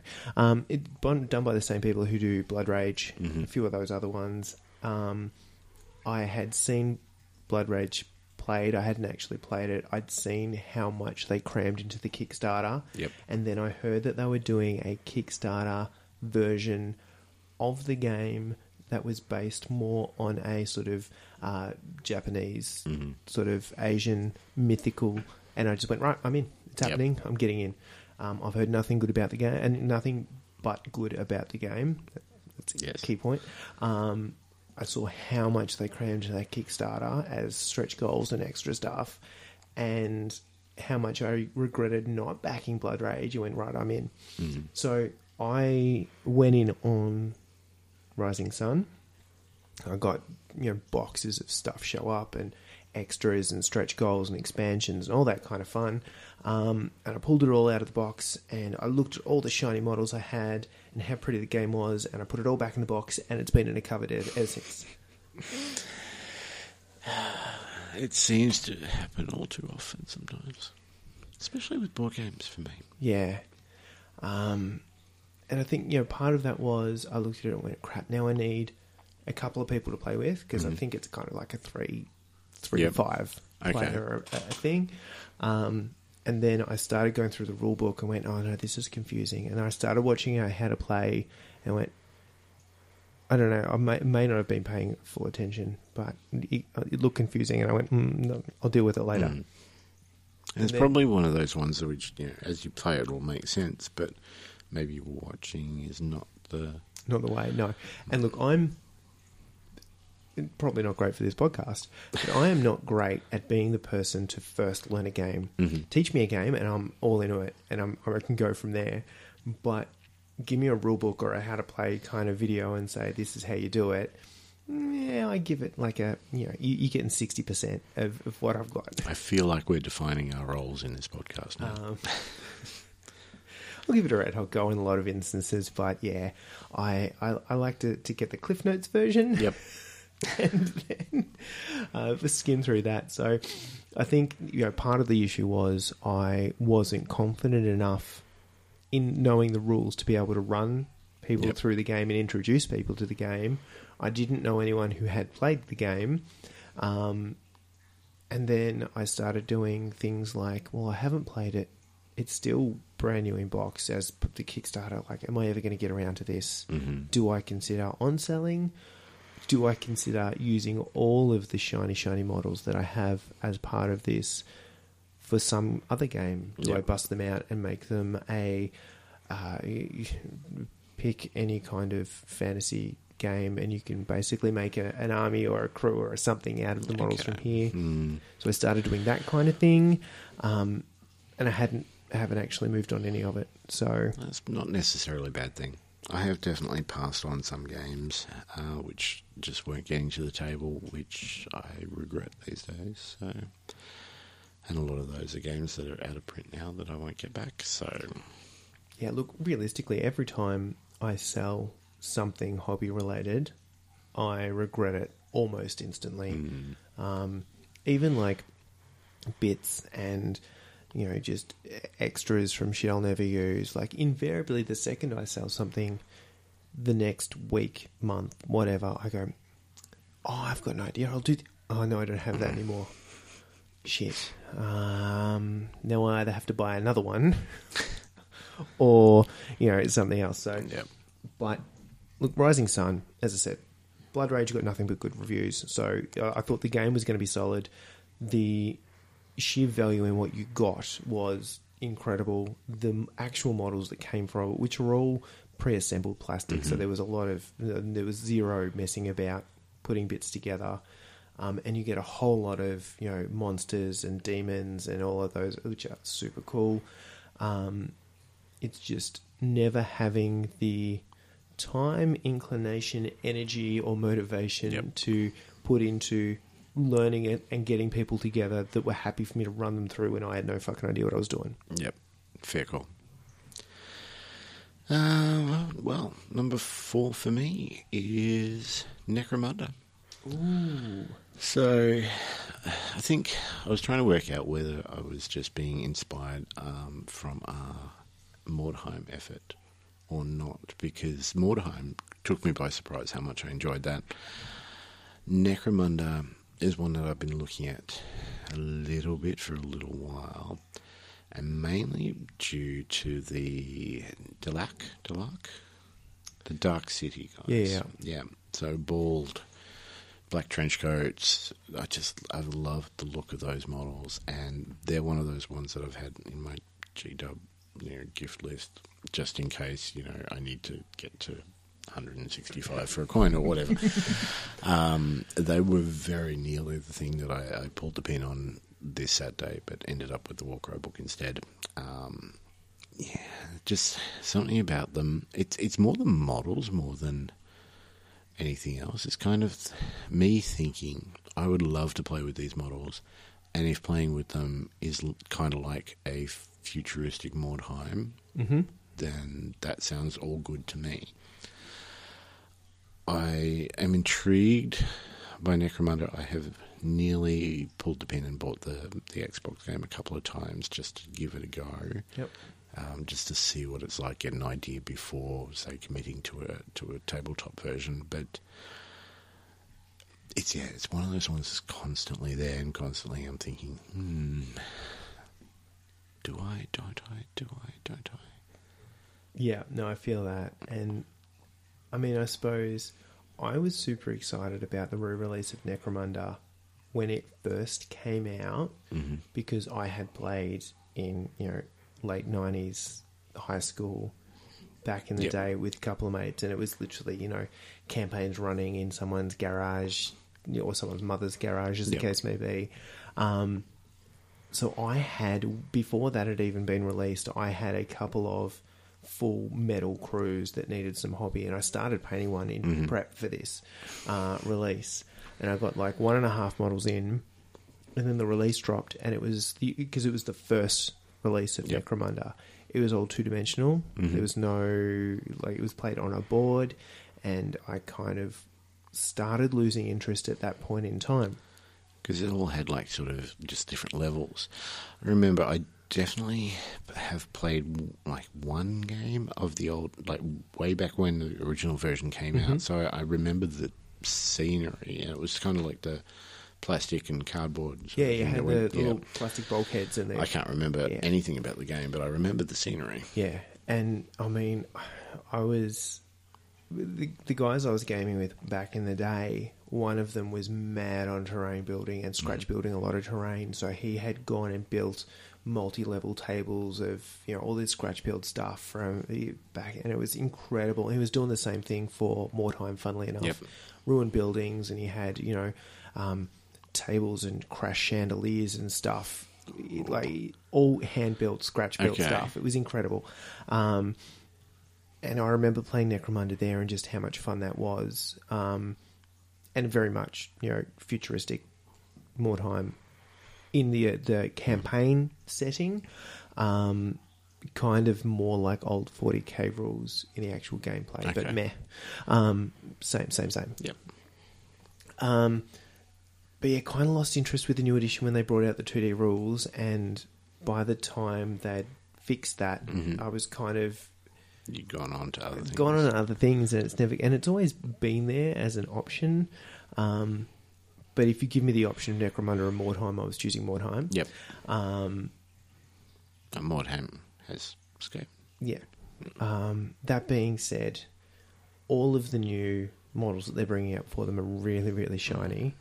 If they get to a stage where they bring out Spires, I'm probably not going to be able to not buy that box. So if anyone playing at home, they are... Because the Underhive is kind of the... Not quite the slums, but it's kind of the real kind of industrial area. If you go further up the spire, or the spire of Necromunda, the spires were the kids of nobles and stuff that used to get this amazingly sort of detailed equipment as kind of a coming of age thing. They had to go down and survive and get a kill tally or something before they were allowed graduate and become an actual full-fledged member of society. So they literally had to go in Predator style, take skulls. So you used to have, I love it. Yeah, so you used to have, as opposed to having 10 models, you'd get 3 or 4 maybe. But they were all super high-tech, super crazy kind of abilities. So firstly, only having a crew of 4 models is a winner, because you only have to paint 4 models. And just the concept of having 4 superheroes up against the world, it was kind of cool. But there's quite a few, and I suppose the thing that's stopping me getting into Necromunda now, apart from the fact that we have 1,000 games, and we're just adding more this episode. We totally are. It's kind of the extra expansions that they're doing at the moment. So recently they did... There seems to be a lot coming out. Yeah, because they're doing faction books with a couple of extra units for everything. So it's no longer just... previously it was all of your different houses had a leader, you had some gangers, you had a heavy, and you had little juvie plebs. Mm-hmm. And that was it. And then how you customised them was kind of up to you. But now they seem to be getting faction-specific special guys and little animal critters, and it's kind of just creeping out. Yep. And I suppose that breadth is the piece that's got me concerned. Yeah, I have seen a lot of those ones coming out recently. There's no reason why we have to go that far. True.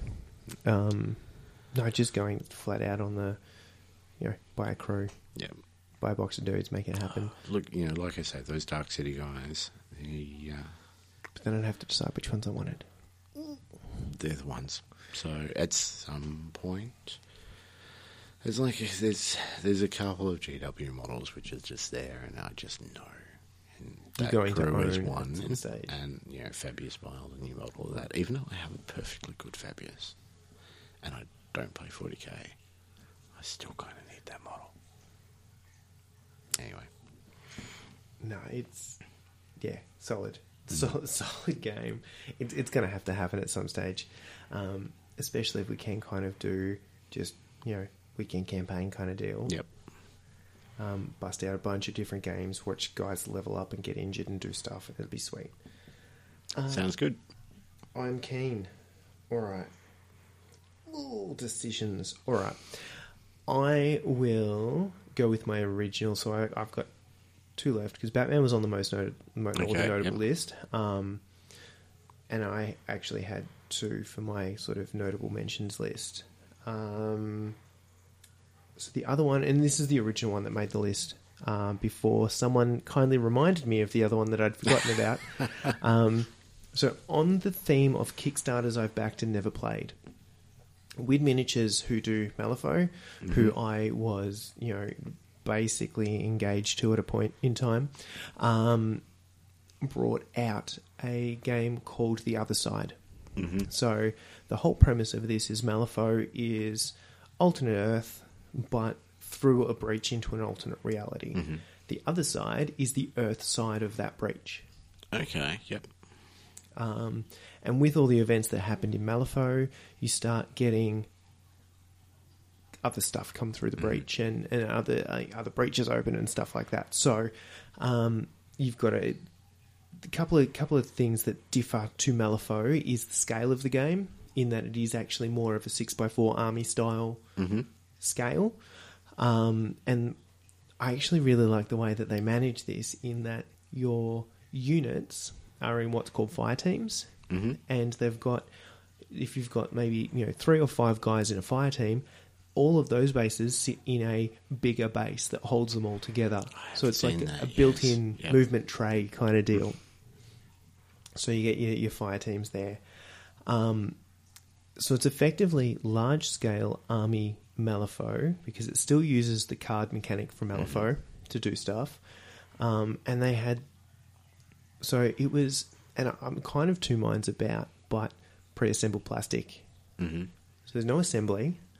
And it was kind of a slightly softer plastic than the standard Malifaux stuff, which I don't love as much. The detail isn't quite as crisp, but there's also 0 effort required to get these things on the table, unless you want to clean up that pre-assembly, which is a maybe. But also just like, I'd missed Army Scout games when that had come out.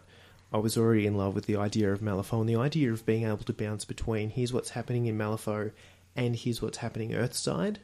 And play those 2 things simultaneously is kind of cool.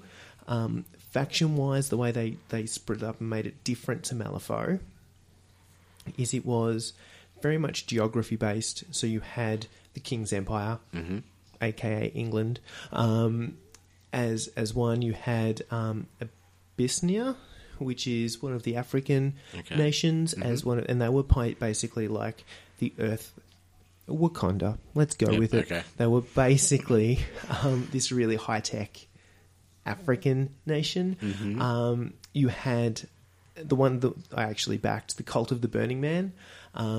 So that sounds cool. It's super cool. So basically, you had, as part of the Malifaux storyline, the governor of Malifaux tried to ascend to like godhood and became the Burning Man, which basically meant he was a giant flaming guy in the sky. But this happened Earth outside as well. Okay. Yep. And then you had a whole bunch of like doomsday prophets go, well, this is, the end of the world is nigh. Here's our new Messiah come to save us. And so it's a bunch of really kind of ragtag crazy guys and all kinds of, semi-mutated kind of guys from this radiation and whatnot. You've got the Gibbering Horde, which as kind of the name suggests, monsters and critters and all kinds of nasties. Did they have teddies? They did not. They kind of stayed, and again, because it was more army scale, these were the Gibbering Horde stuff were more almost kind of sea monstery, swamp monstery kind of aesthetic. They had like little crustacean shell looking guys and kind of all that kind of fun.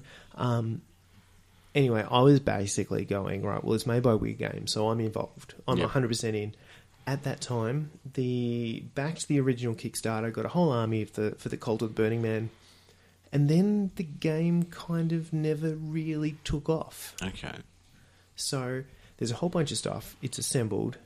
And part of that was to do with a whole bunch of different reasons from company side of things, but kind of the support for it didn't keep going. They didn't keep releasing stuff and doing things, and it's kind of probably picked up now, but again, I've moved on. Yep. And all this stuff sat in a cupboard for God knows how long. So is this something, so you got your army through Kickstarter, is this something that they have released? They have released, retailing? it is available, all of the army boxes and probably a bunch of other stuff that I haven't looked at because I haven't looked at it since, has all happened. I know there's a few guys in Melbourne that are playing it. I know there's guys in sort of Perth and WA that are playing it, but I haven't really heard much about it. And it's kind of one of those games that you hear every once in a while someone on a forum goes, hey, I found this game, is anyone playing it? And then you just get crickets. Okay. So it never really took off. Or if it has, it's done it in little kind of vacuum sealed pockets around the place. But I own all this stuff. That you need a password. It must be to get great. into. Yeah. I'm assuming the game is good because it's made by the same guys that made Malifaux, and that game is amazing. It's a little bit army scale, which it's the wrong scale for the time I have available, but it's something that I've missed. It's one I'd just kind of like to give a go and just see for myself. Mm-hmm. No, fair call. Intrigue. Anything kind of Malifaux related has a nice little spot in my heart, really. Yeah. Just, ever since that first teddy, I swear to God. Yeah, they get you. Yep. So number 5 for me is the Battlestar Galactica board game. So this is pretty much Battlestar Galactica X-Wing, right? Okay. So it looks like it plays similar. I finally got my hands on the starter box. So I have the starter box, which has a Viper and 2 Raiders. Maybe 2, no, it's 2 Vipers, 2 Raiders. I do have the Starbuck Viper expansion, and I've got the Scar Cylon Raider expansion. So I've got 3 models for each. I have played X-Wing a handful of times and didn't mind it. Mm-hmm. Never very good at it. No. Because it involves like lots of forward thinking, and also, I mean, it's kind of like Gaslands. How you're plotting your path, and then you've got to deal with what happens when people screw up your path, and when you've already preset your course of action. You thought 2 steps ahead, and then your first step was stopped halfway, and all of a sudden you're looking at a different direction. Which is interesting. If you think Robo Rally. You played Robo Rally, the board game? I have played Robo Rally. That's really fun. That game frustrates the hell out of me, and it's all for the same reason. Yeah. So, X-Wing, I didn't mind. It's Star Wars. I had to play it. Battlestar, I love the Battlestar IP, and so I had to get this. This game looks like X-Wing up another notch. I mean, there's not only your turning points and your speed that you're going at. There's also, it looks like you different levels. So your model could be one, little you can increase the side of the stand, or two stick. Yeah, so it scares me a little bit. Just the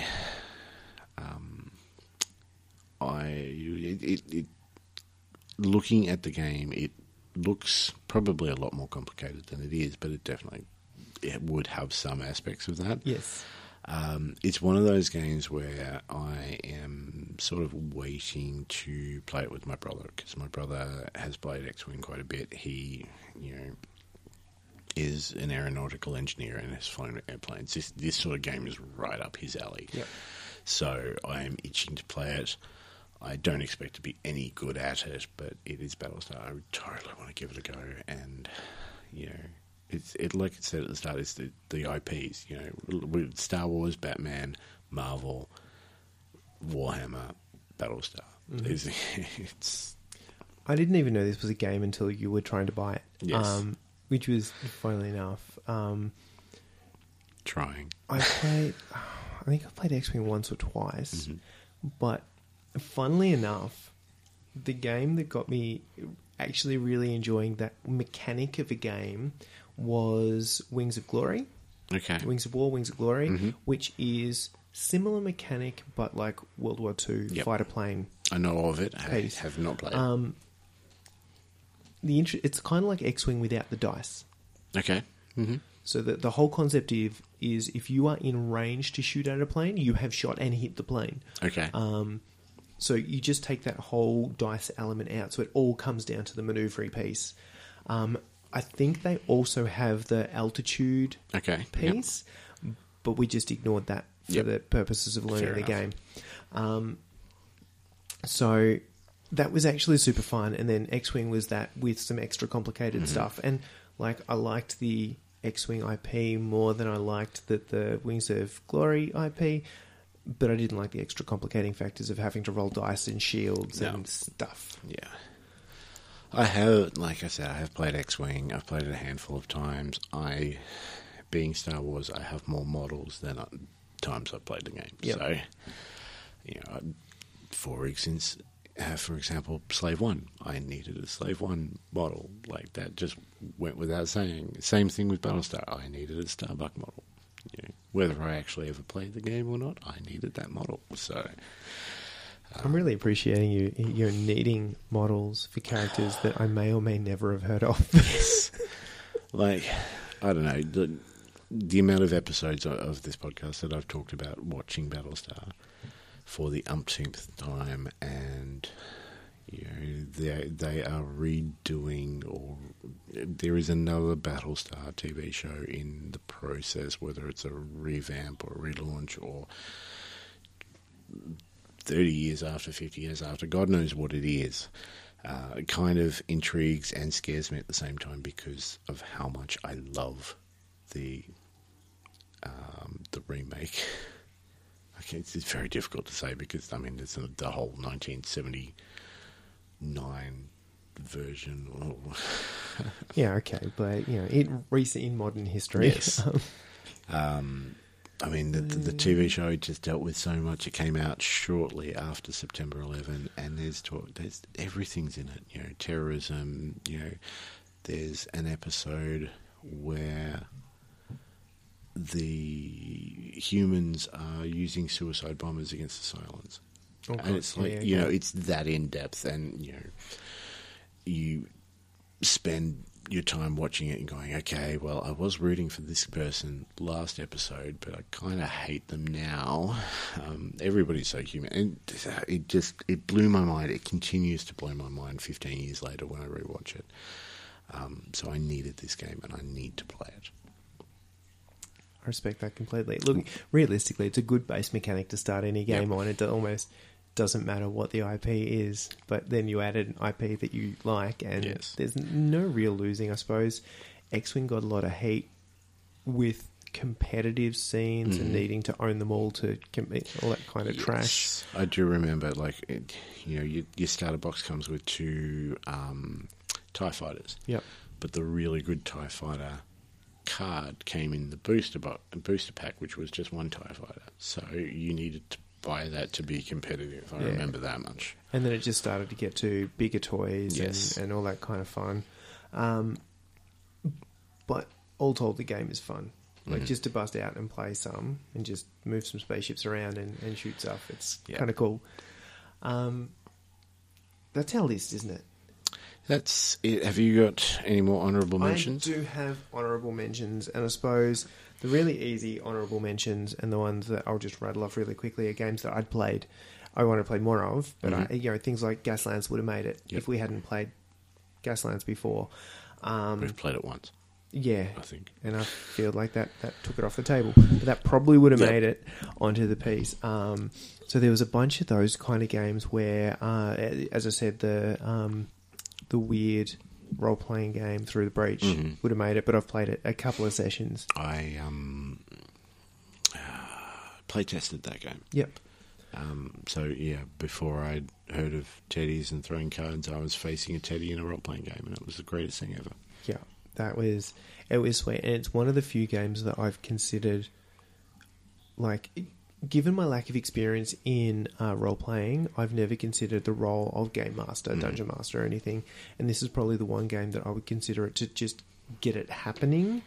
And it's probably one of those that you would be really good at. You know the like, world. Yeah, I know the IP enough that I could probably go with it. And also there is a lot of pre-made adventures for it. So it takes a lot of that legwork out. Yep. So I think that would be a winner. But, so there's a few of those games that I played once or twice and went, I suppose I can't include that because we got rules. The other not honourable mention that I will give, though... I like all this talk about rules, and I just sort of said, what's 5 games that we haven't played that we should? That we haven't played? I pretty much said it like that, or typed it like that. I think it was a text message. That was the message. You've taken it as gospel. I love it. You gave me... I'm checking the message history now. I believe you. That's fine. I'm reasonably sure it was etched in diamond at some stage to say... all caps. Yeah, this was... bold font. Where are we doing? Here we go. We talk way too much shit. No, they're I know. You're scrolling through all the crap. This is no good. All the messages, like, when shall we record? There's a lot of How's that. Saturday? Saturday's good with me. Yeah, no, there's way too much of this. I'm not going to be able to find it.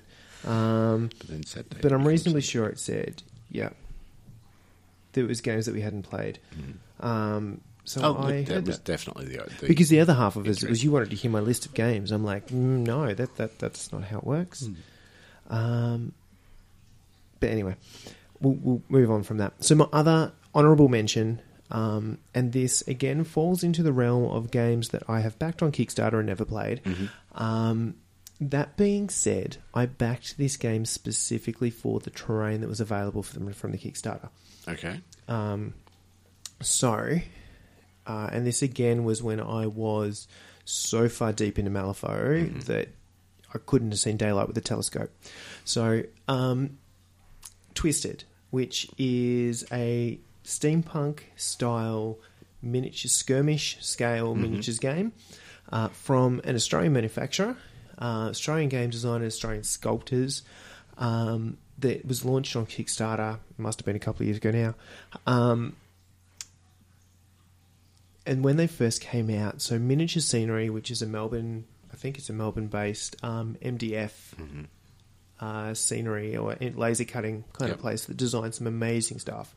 They designed a bunch of scenery to go with the Twisted game from release.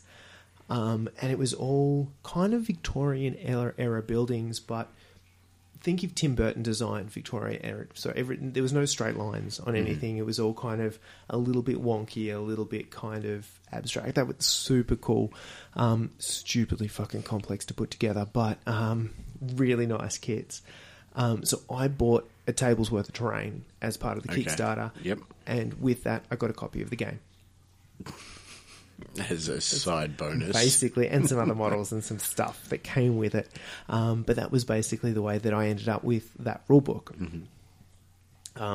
Funnily enough, the game comes with the rulebook and some dice and tokens and stuff, but the crew boxes were separate. So the starter version of the game didn't give you the models to play the game. Okay. And that's probably part of the reason I haven't actually gone any further into this as well.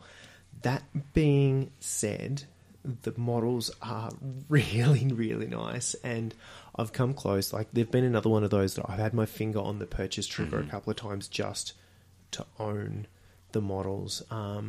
They're all sculpted by a couple of amazing, and again, hand sculpted.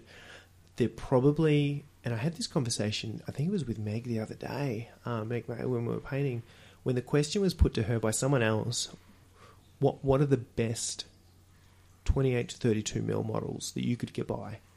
What would you buy? Pick anything. I think this was after she was ragging on something about Games Workshop. And they said, well, give me a good model because Games Workshop models are amazing. And this is what she came back with as the answer. Okay. And these are effectively models that were designed for the game. So there's a real aesthetic and there's a lore and there's a background and they're super cool. And they've got cool factions like the Dickensian factions, which is basically a bunch of like kids and, you know, it's that kind of Oliver Twisty kind of deal. They've got some characters that are based on those characters, so you have got an Oliver character. There is a Jekyll and Hyde kind of deal. There's a few of those kind of things. There is a Servants of the Engine, and the engine is a big part of the game where it's kind of the god steam engine kind of deal. So there's this whole sort of cult around that. But all of the Servants of the Engine are almost like autonomous steam-powered robots. Okay. Super cool stuff. Clockwork horses and all kinds of fun there. They've just done an Egyptian kind of, but again, it's kind of like a steampunky Victorian Egyptian theme. So when you say just done, is it still going? They've just had another Kickstarter to release some more models to it, some sort of, you know, bigger, meaner critters and stuff as well. The Egyptians were released after the initial one, as far as I can remember. And then they did the Guild of Harmony. Now, Guild of Harmony was an old website / group made up of basically the creator of the game, sculptors and that kind of stuff. And that was kind of, I think it was their website or their company name at the time.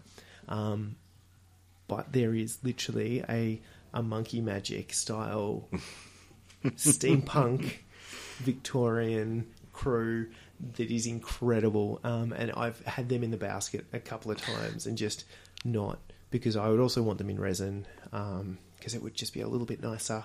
But they're, as I said, apart from being really thematic and designed for the game, they're designed by sculptors who design models for, you know, painting and hobby before they're even thinking about a game. So they're actually the level of attention to detail, just the precision and the artistry in all of the models is incredible. So it's one of those games that I don't even know how the game plays. There's some funky dice and stuff happens. Yeah, again, it's Victorian steampunk kind of horror. It's skirmish scale. And I was playing Malifaux that much. I'm like, I don't need another game that hits very similar pieces. Yep. I do need all of that terrain, though. So that's how it ended up. But more and more... You don't have much terrain. Well, I was running a lot of tournaments at this point in time, especially like Malifaux tournaments. And like, Twatafo, the last one I ran was at least 50 players. So I need 25 tables worth of terrain. And I wanted nice tables of terrain. Yep. And so this was one of my planned nice tables of terrain. I've assembled and painted most of it. It's one of those. There is still a couple of kits that are in the shrink wrap because they were such a pain in the dick to assemble because there were so many parts for what is an MDF building. Okay. But like, because not only it was just the building, but like they had the drain pipes and stuff attached, and they were all wonky shapes and whatnot, and then they all needed to get attached to the building, and they had, you know, doors that were like Get Smart style vaults with bits in bits on top of bits, and again, incredible, but so much effort. I'd forgotten I owned all of that up until we got a message this week by Ben, who literally sent us a message going, I heard you were looking for ideas for games. You guys should totally look at Twisted. It's, an Australian manufacturer. The game's incredible. We've played a bunch of it. It's really, really cool. The models are amazing. I went, yeah, I know. Turns out, back to that years ago and never played it. I really should think about that. And just the timing was impeccable. It literally, I planning. think this message was Friday, wasn't it? Yeah. And we were planning on recording on Saturday. Yeah. It was like the fates, just conspired against me. Perfect. I just put one honourable mention, and it's a mention. I don't know if it's honourable or not. 40K. Yeah. Yeah, look, I have 3 probably decent-sized 40k armies. This is the game that I got into first with any sort of gusto, and just kept on buying models after models after models, year after year after year. I have not played 40k since the month that 8th Ed came out. I had one game, and they'd simplified the rules, and it was quite good. I enjoyed myself. And since then, 9th edition has come out, and it's been a good 4+ years that I have not played this game. I wouldn't mind having a game. 40K's, I love the world. I love the backstory, the lore that is in it. I love the models. I hate the fact that it's turn-based. So, you play, you put your army down, I put my army down, we roll off, you win, you move forward, you shoot half my army, now it's my go. I was never big on, definitely not on the competitive side. I've never done tournaments or anything. I've only ever played for fun. And usually I would play big multiplayer games where we'd have 3-on-3 and just have big armies and just go for it. And I wouldn't mind doing something like that with 9th Ed to see what they've done. But that being said, if it doesn't happen, it's not gonna. I'm not gonna lose sleep over it. The 5 that I listed are the ones I really want to play. 40k was one of those. Yeah, it intrigues me. The disappointing bit is 40k. Out of all the ones we've listed, 40k is probably the other one that's the easiest to make happen. I have a bit of a love-hate relationship with 40k, in that it's the same deal. I love the background and the lore and the world and everything, and it's so, when you get into it, it is so dark. The Horus Heresy book series is amazing, just flat out as a piece of fiction before you even put a game around it. I suppose for me, I started playing... Because I played, again, the fantasy sci-fi thing, I played Warhammer Fantasy. And then, I can't even tell you what edition, but it must have been 7th edition, I want to say. A couple of the local guys were starting a little tournament down this way, Geelong Heresy. It was the first time that had run. And I was gaming with them pretty regularly and catching up, and said, you know what, bugger it, I'm going to paint up an army, I'm going to collect something. I'd also just bought an airbrush, and I really wanted to try it out on something sort of big. So tank, I wanted something that was tank size to try it out on. So the stars aligned. I went, great, I'm going to paint up an army for Geelong Heresy, and we'll enter that, and we'll play some 40k. So I painted up an Eldar army for that, because the tanks were too cool not to paint. They just scream airbrush. Yeah, and the tournament size I was running was 1,200 points, which was kind of not full batshit into crazy huge scale at all. It was kind of not little tiny skirmish kill team, but it was kind of a good stepping stone for me to get into it.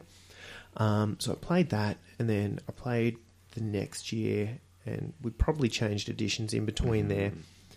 And I actually played a few other little games. Like there was a club that was playing really regularly in one of the bars in town every weekend, and I didn't have kids at this point in time, so I was playing a lot then. I was bouncing between that and Malifaux. I bought and started painting in a Grey Knights army, because everyone needs to own a form of Space Marine. Chaos. Yeah, Chaos that is the one counts. you need to own.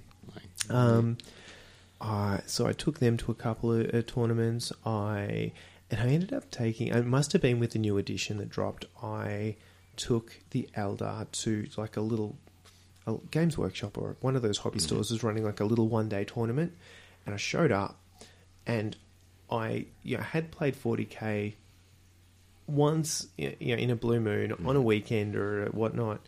Brand new edition. I hadn't had any really clue what I was doing. I kind of got a summary of the changes and went, off we go, and I won.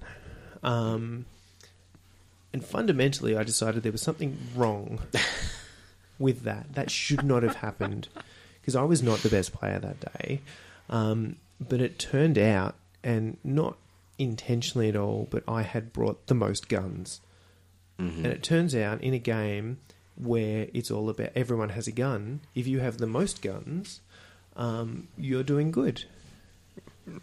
Because I just rolled a shit ton of dice, and eventually things went on. And if you just pick the biggest, nastiest thing on the other side of the table and you roll a shit ton of dice at it, they take it off, and then you do it to the next thing. And I did that for the entire day and won a tournament and went, nah, this is silly. And that was about the last game of 40k I played. Because I also stopped getting involved in the tournaments when you started getting Forge World stuff getting allowed. Yep. Because I just watched one tournament and there was no longer miniatures on the table. They were like maximitures. Like everything was a foot tall. And it seems counterintuitive, but it didn't seem... Because I'm that person that takes a foot tall giant to a Warhammer game, but... When everyone was doing it, it wasn't cool. And then Knights became a thing. Yep. And then, I don't know, it just seemed to be who had the biggest, newest, shiniest toy wins. And I wasn't so keen on that. No, I've never been that keen on that sort of idea. I like what you say about the tournament, though, because that's exactly how I decided Xbox was for me and not PlayStation. Because friends and I... We were playing online fairly regularly. We were playing Call of Duty 4 way back when. And I was okay. I held my own. My teammates would carry me majority of the time. And then one night I was around and played on my brother-in-law's PlayStation solo. And I won. And I'm like, I am not this good. So... I'm going to go back to Xbox, where I know I'm mediocre. Yep. Something is wrong with this situation. Caliber of players on the PlayStation were not what I was looking for that night. There was just something fundamental. So I always enjoyed it. I kept all of the Eldar that I had painted, which is basically still like fully painted and finished and was happy with, which is basically that, 1200 point force from the original Geelong Heresy back in the day. And sold off everything else. And I kind of, at some stage, bought a Space Marine army, painted like 3 things, and then sold that. Yep. Just went, what, I'm not actually going to play this game. Who am I kidding? I keep thinking about it. And the thing that will get me, and we'll have this conversation many times... I really, really appreciate the shitness that is the old sort of 90s era, some of those models. In particular, the original Tyranid models. And I would really appreciate seeing them or having an opportunity with some of those to paint them without the primary colours that were used in the GW scheme back in the day and go, I wonder if you can make these look not the shittest things on the table. Because they are atrocious. They are so bad. And I kind of want to get to a stage where I've got a small, and again, it just needs to be small, just needs to be enough to put on a table and have a couple of games, of some of those models where, like, the old Warriors are the ones I'm looking at. Yep. And I never understood because they look so bad, and then they're related to Gene Stealers. Which always... But Gene Stealers came out first, and they looked amazing. And Gene Stealers always look good, so I couldn't possibly use them. No. But, so the Warriors, even the old Termagants, the flying ones, they were atrocious. I mean, these models still stack up, but the old Carnifexes still need to happen. They were cool, the Screamer killer ones. I feel like there's some potential there to put together just a small little army of the shittest models that you had from back in the 90s, and just for poops and chucks. You have talked about this, and I've promised you that if you do it, I will make you play them. That is the thing that would make me play 40k again. But I almost feel like it would need to be at a tournament in public so people could cry. Just so I could ruin people's hobbies. Just so it's the same, reason I would play Gungans in Legion. Yep. I really want to see that happen. I really do. I just need to find them cheap enough, and it'll happen. Like, if I can find a bunch of cheap ass old, like, there's a bunch of those old models. Like, if I can get hold of an old Nagash, like the old metal Nagash, it'd almost be tempting. It's so bad. Oh dear. Well, that's my list. Have you got anything more? No, as I would talk for hours about stupid shit, but I think we've been going for long enough.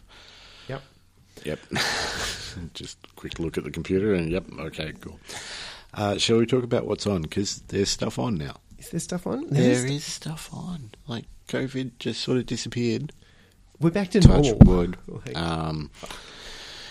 We,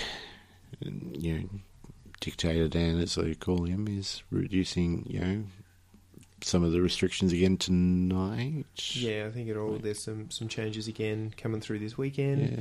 I think it means we can have a 30-player event in your house. Sounds good. I don't know where we'd put everybody, but... we'll just play one game of 40k on the table here. It'll be good. Oh, we could play 15 games of Blood Bowl.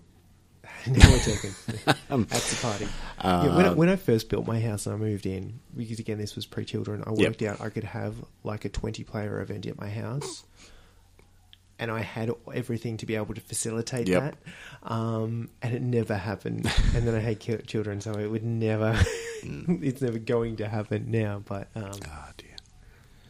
But I mean, long story short is that everything that we've needed to do, we've done. COVID is at a good place at the moment. Hopefully, we don't want any more just outbreaks. Emotionally, it's feeling a little bit better about itself. Yeah, but that means that people have got stuff on. So, I'll talk about the big one first, and big as in big store. So, Geelong Warhammer have a couple of painting competitions going at the moment. They have the Mini of the Month, so if you did get your hands on the Death Guard model that went out for free yesterday, and when I picked mine up early yesterday afternoon, I believe that was the last one. So if you got in yesterday... They are going quick. They are. So if you did get one, then you can enter that. And look, I'm really hoping that people who did make the effort to go in and get something for nothing, because it literally is something for nothing, also make the effort to paint that for the goddamn competition. Oh, damn straight. Having a look at the entries for the Witch Elf one, of which there were, a handful of, and all of them were really amazing, but I guarantee the store had more than a handful of models. Yes. So I only got like I said, I've got Clinton's son's one that he didn't need. So I only got it. Screw that kid. I just kicked him and stole his mod. You shook him for his lunch money while I was there. I didn't. But I only got that, I think I got that a week before the end of the month. So, by the time I got around to it. For that one. Yeah. I'm quite happy with my Goblin Green Rim. But yeah, the Death Guard one I'm totally going to paint. I'm totally painting that thing up. I don't expect to win anything or get any votes, but it's Death Guard, man. I love Death Guard. So there's that on. They also have, is it the Golden Skull that you're joining in with? So and that's a Christmas Eve event, and it's literally just a Games Workshop model diorama, do a thing, put it in. It's kind of an open painting competition. I think they're actually going to judge it as opposed to popularity contest it, which is good. Which I'm on board with. So. Okay, I said I just kind of needed a kick up the arse to paint something to a semi-decent standard. So yep, totally. And the other one they have is the yearly Lucky Dip. So I love this one too. So the whole premise on this is you go and you buy a model and you buy a paint. Yep. And that goes into like a Lucky Dip thing, and then when after everyone's done that, you go in and you pick out a model and a paint. Yep. And you have to paint that model with that paint. I love it. I actually really enjoy any of those models where they take out an element of choice and force you to do a thing. In the same way, I really enjoyed they did a Space Marine one where you had to randomise the colour scheme. Yes. They had all the chapters there, and you had to roll on the chapter chart, and that was what you got. Look, it takes a level of thinking out for me, which I appreciate, but B, just forcing you to think outside the box and give you some parameters to work in. It's actually a really nice little challenge. Yeah, and I'd love seeing some of the stuff that came up last year. And it's quite easy too. So you just you buy your model, buy your paint, stick them in. Then when it comes to pickup time, you pick a random one. All the entries are going to be the same cost. So you're basically spending up to X amount, and if your model and your paint is less than that, then the difference is a gift voucher, so that everybody's getting... You're not getting screwed. Yeah, exactly. So it's a wonderful idea. And can't wait to see what happens there. So that's Warhammer, GW. Throw the dice. They've just finished the Sprue Challenge. They have, but he has announced Summer Smash. He has announced Summer Smash, which I'm pretty sure is currently full. So Summer Smash is the Age of Sigmar tournament that Richie runs out of Throw the Dice. I think it had 40 spots from memory, 30 or 40 spots from memory that was sold basically as he announced it. That was done. Wow. Okay. That being said, that was 40 spots based on the restrictions that they had at the time of opening. Which changes tomorrow. He is opening more spots as restrictions allow. So the event's not till February. Yep. Sometime. Jan or Feb. Yeah, end of Jan, early Feb, something like that. So basically, as spots become available, it's he's going to open it up. And looking at what's happened out of the Age of Sigmar tournaments that are happening, and there's been a few that have come around just from around the traps. They've all filled up super quick, but it looks like people are just gagging to get to a weekend where they can roll some dice and catch up again, play some games, all that kind of fun. Was Summer Smash the one that you went to? He does too. He does a summer one and a winter one, and I can't remember whether I went to the summer one or the winter one. I remember it being cold, so maybe it was the summer one. And that was the one and only Age of Sigmar event I ever made. But yeah, no, I came and did a wander around, and it was just so beautiful to look at. Again, amazing models, amazing. And it's a really good local community where everybody's having an absolute blast and just heckling each other from across the room. It's good fun. So if you do get a chance to go into any of those events and have a look, as I said, I assume there'll be a winter one as well. But Summer Smash, if you hear of more slots opening, try and get in there. That's run by Rich, and Rich, he runs these things very well. He's done this once or twice before. It is a tight ship. Yeah, excellent. That's definitely happening. And look, the other good news out of this is that there are more events happening in store. There are more people playing some games. So, he's running. I'm watching Infinity. I'm watching Malifaux. I'm watching X-Wing. A bunch of stuff getting played. War Machine and stuff in store. So we were in there playing some Warcry and some Blood Bowl the other night. So you can actually get in and just chat. We had a hobby session in the store the other day. It was really cool just to book a space and just have some other people to chat to, so you're not doing it by yourself. It's just a really great, funky little store to play in. And, I've done it a couple of times. and I'll do it as often as I get a leave pass from the wife. So. Yeah, pretty much where I'm at too, which are probably on short supply soon, so I'm going to get as many Cash as I them can all in now. That's it. She's on board with that concept though, so it's good. Excellent. And then the only other event that I have to mention that I think is probably really important is Season 4 of the Fisticuffs Cup, Well, which yes, is absolutely. a local Geelong Blood Bowl league. So if anybody is keen on it, will be a super keen, So casual. new season of Blood Bowl.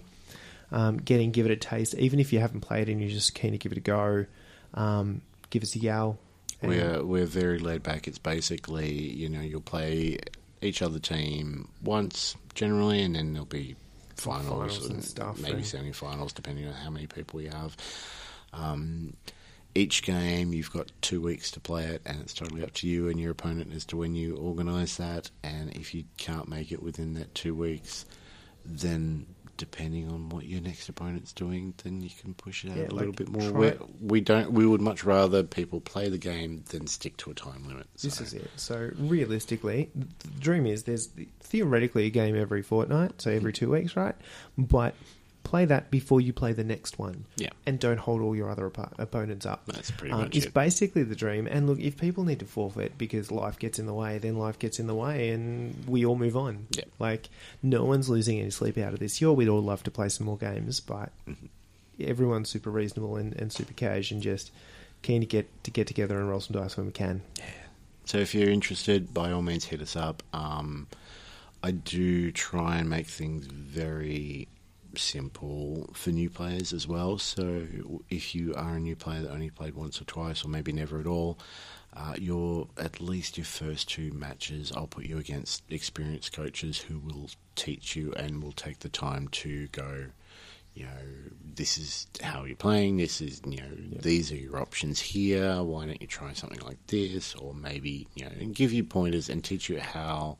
Hopefully that gives you an indication of the level of seriousness because, I've definitely told people exactly how to beat me before today. Oh, I've done it so many times, and, I've told them, I've had so many people say to me, okay, well, great game you've won, there's no way I can beat you. I'm like, well, actually, if you do this, and then this, and then this, there's your option. It involves rolling 3, 5+ rolls in a row. Look, it's unlikely. It's unlikely. If and then if you want to give it a red hot crack, they will give it a red hot crack, and they will undoubtedly do it. Unless you're playing vampires, so Chris.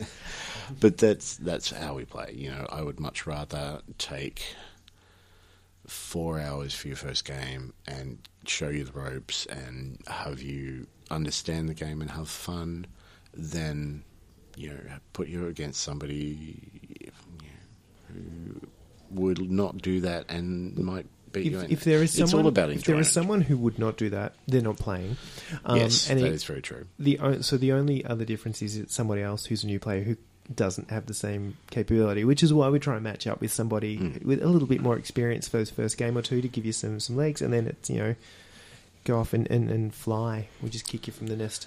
It is all about having fun, and if you're playing to win, like above all else, then I don't think that's fun on either player. So it's not. We are so laid back. It's not fun. This is about having fun playing Blood Bowl, not who has the most ability to play and who is winning and stuff.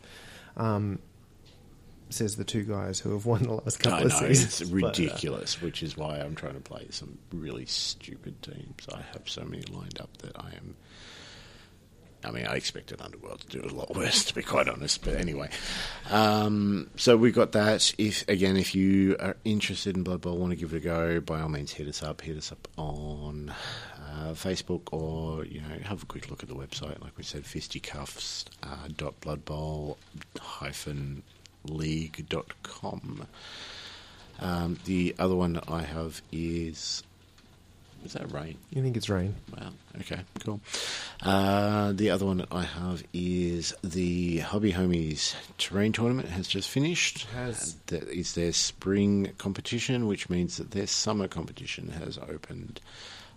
It involves doing a model to do with summer. Okay. Yeah, I'm not too sure how they came up with that correlation, but by all means, jump on. There's 3 months to do that. You got shit tons of time. Shit tons of time. You can leave it to the last minute, just like I did with the train tournament, and then not do it. But don't do that. No, definitely. Look, you get 3 months to do something. And look, this is what I like about it, because, summer, you can do absolutely anything. Yep. I have ideas. There's, like, the fun bit is, if your game of choice, right, is Necromunda, there is no difference between summer and winter and anything in the depths of the Underhive. So paint whatever the fuck you want. Yeah, that's true. So, think about it. How does, summer work on Fenris? If we're talking 40k. True. That being said, there is something there is kind of some joy in any orc in a bikini. So also, let's talk options. Well, I just now thought, well, maybe like a Blood Bowl minotaur. Paint up the minotaur, but on the base just have like sand and a beach towel. I don't know. Plenty of options. So, and yeah, that'll go until the end of summer. So it started this month, so you've got 3 months pretty much. Yeah. That's probably about it from us while we get a shit rain ton of comes background down. noise anyway. Yeah. So thanks very much for listening, both of you. If you want to give us a follow on Facebook, Spotify, Podbeam, send us a review, leave us comments, send us messages like Ben did, which was absolutely spot on perfect. Handy. Yeah, otherwise just flaming bags of shit on the doorstep is also acceptable. That's fine. Just message us on Facebook for our addresses. Yep. Thanks for listening. Laters. Cheers.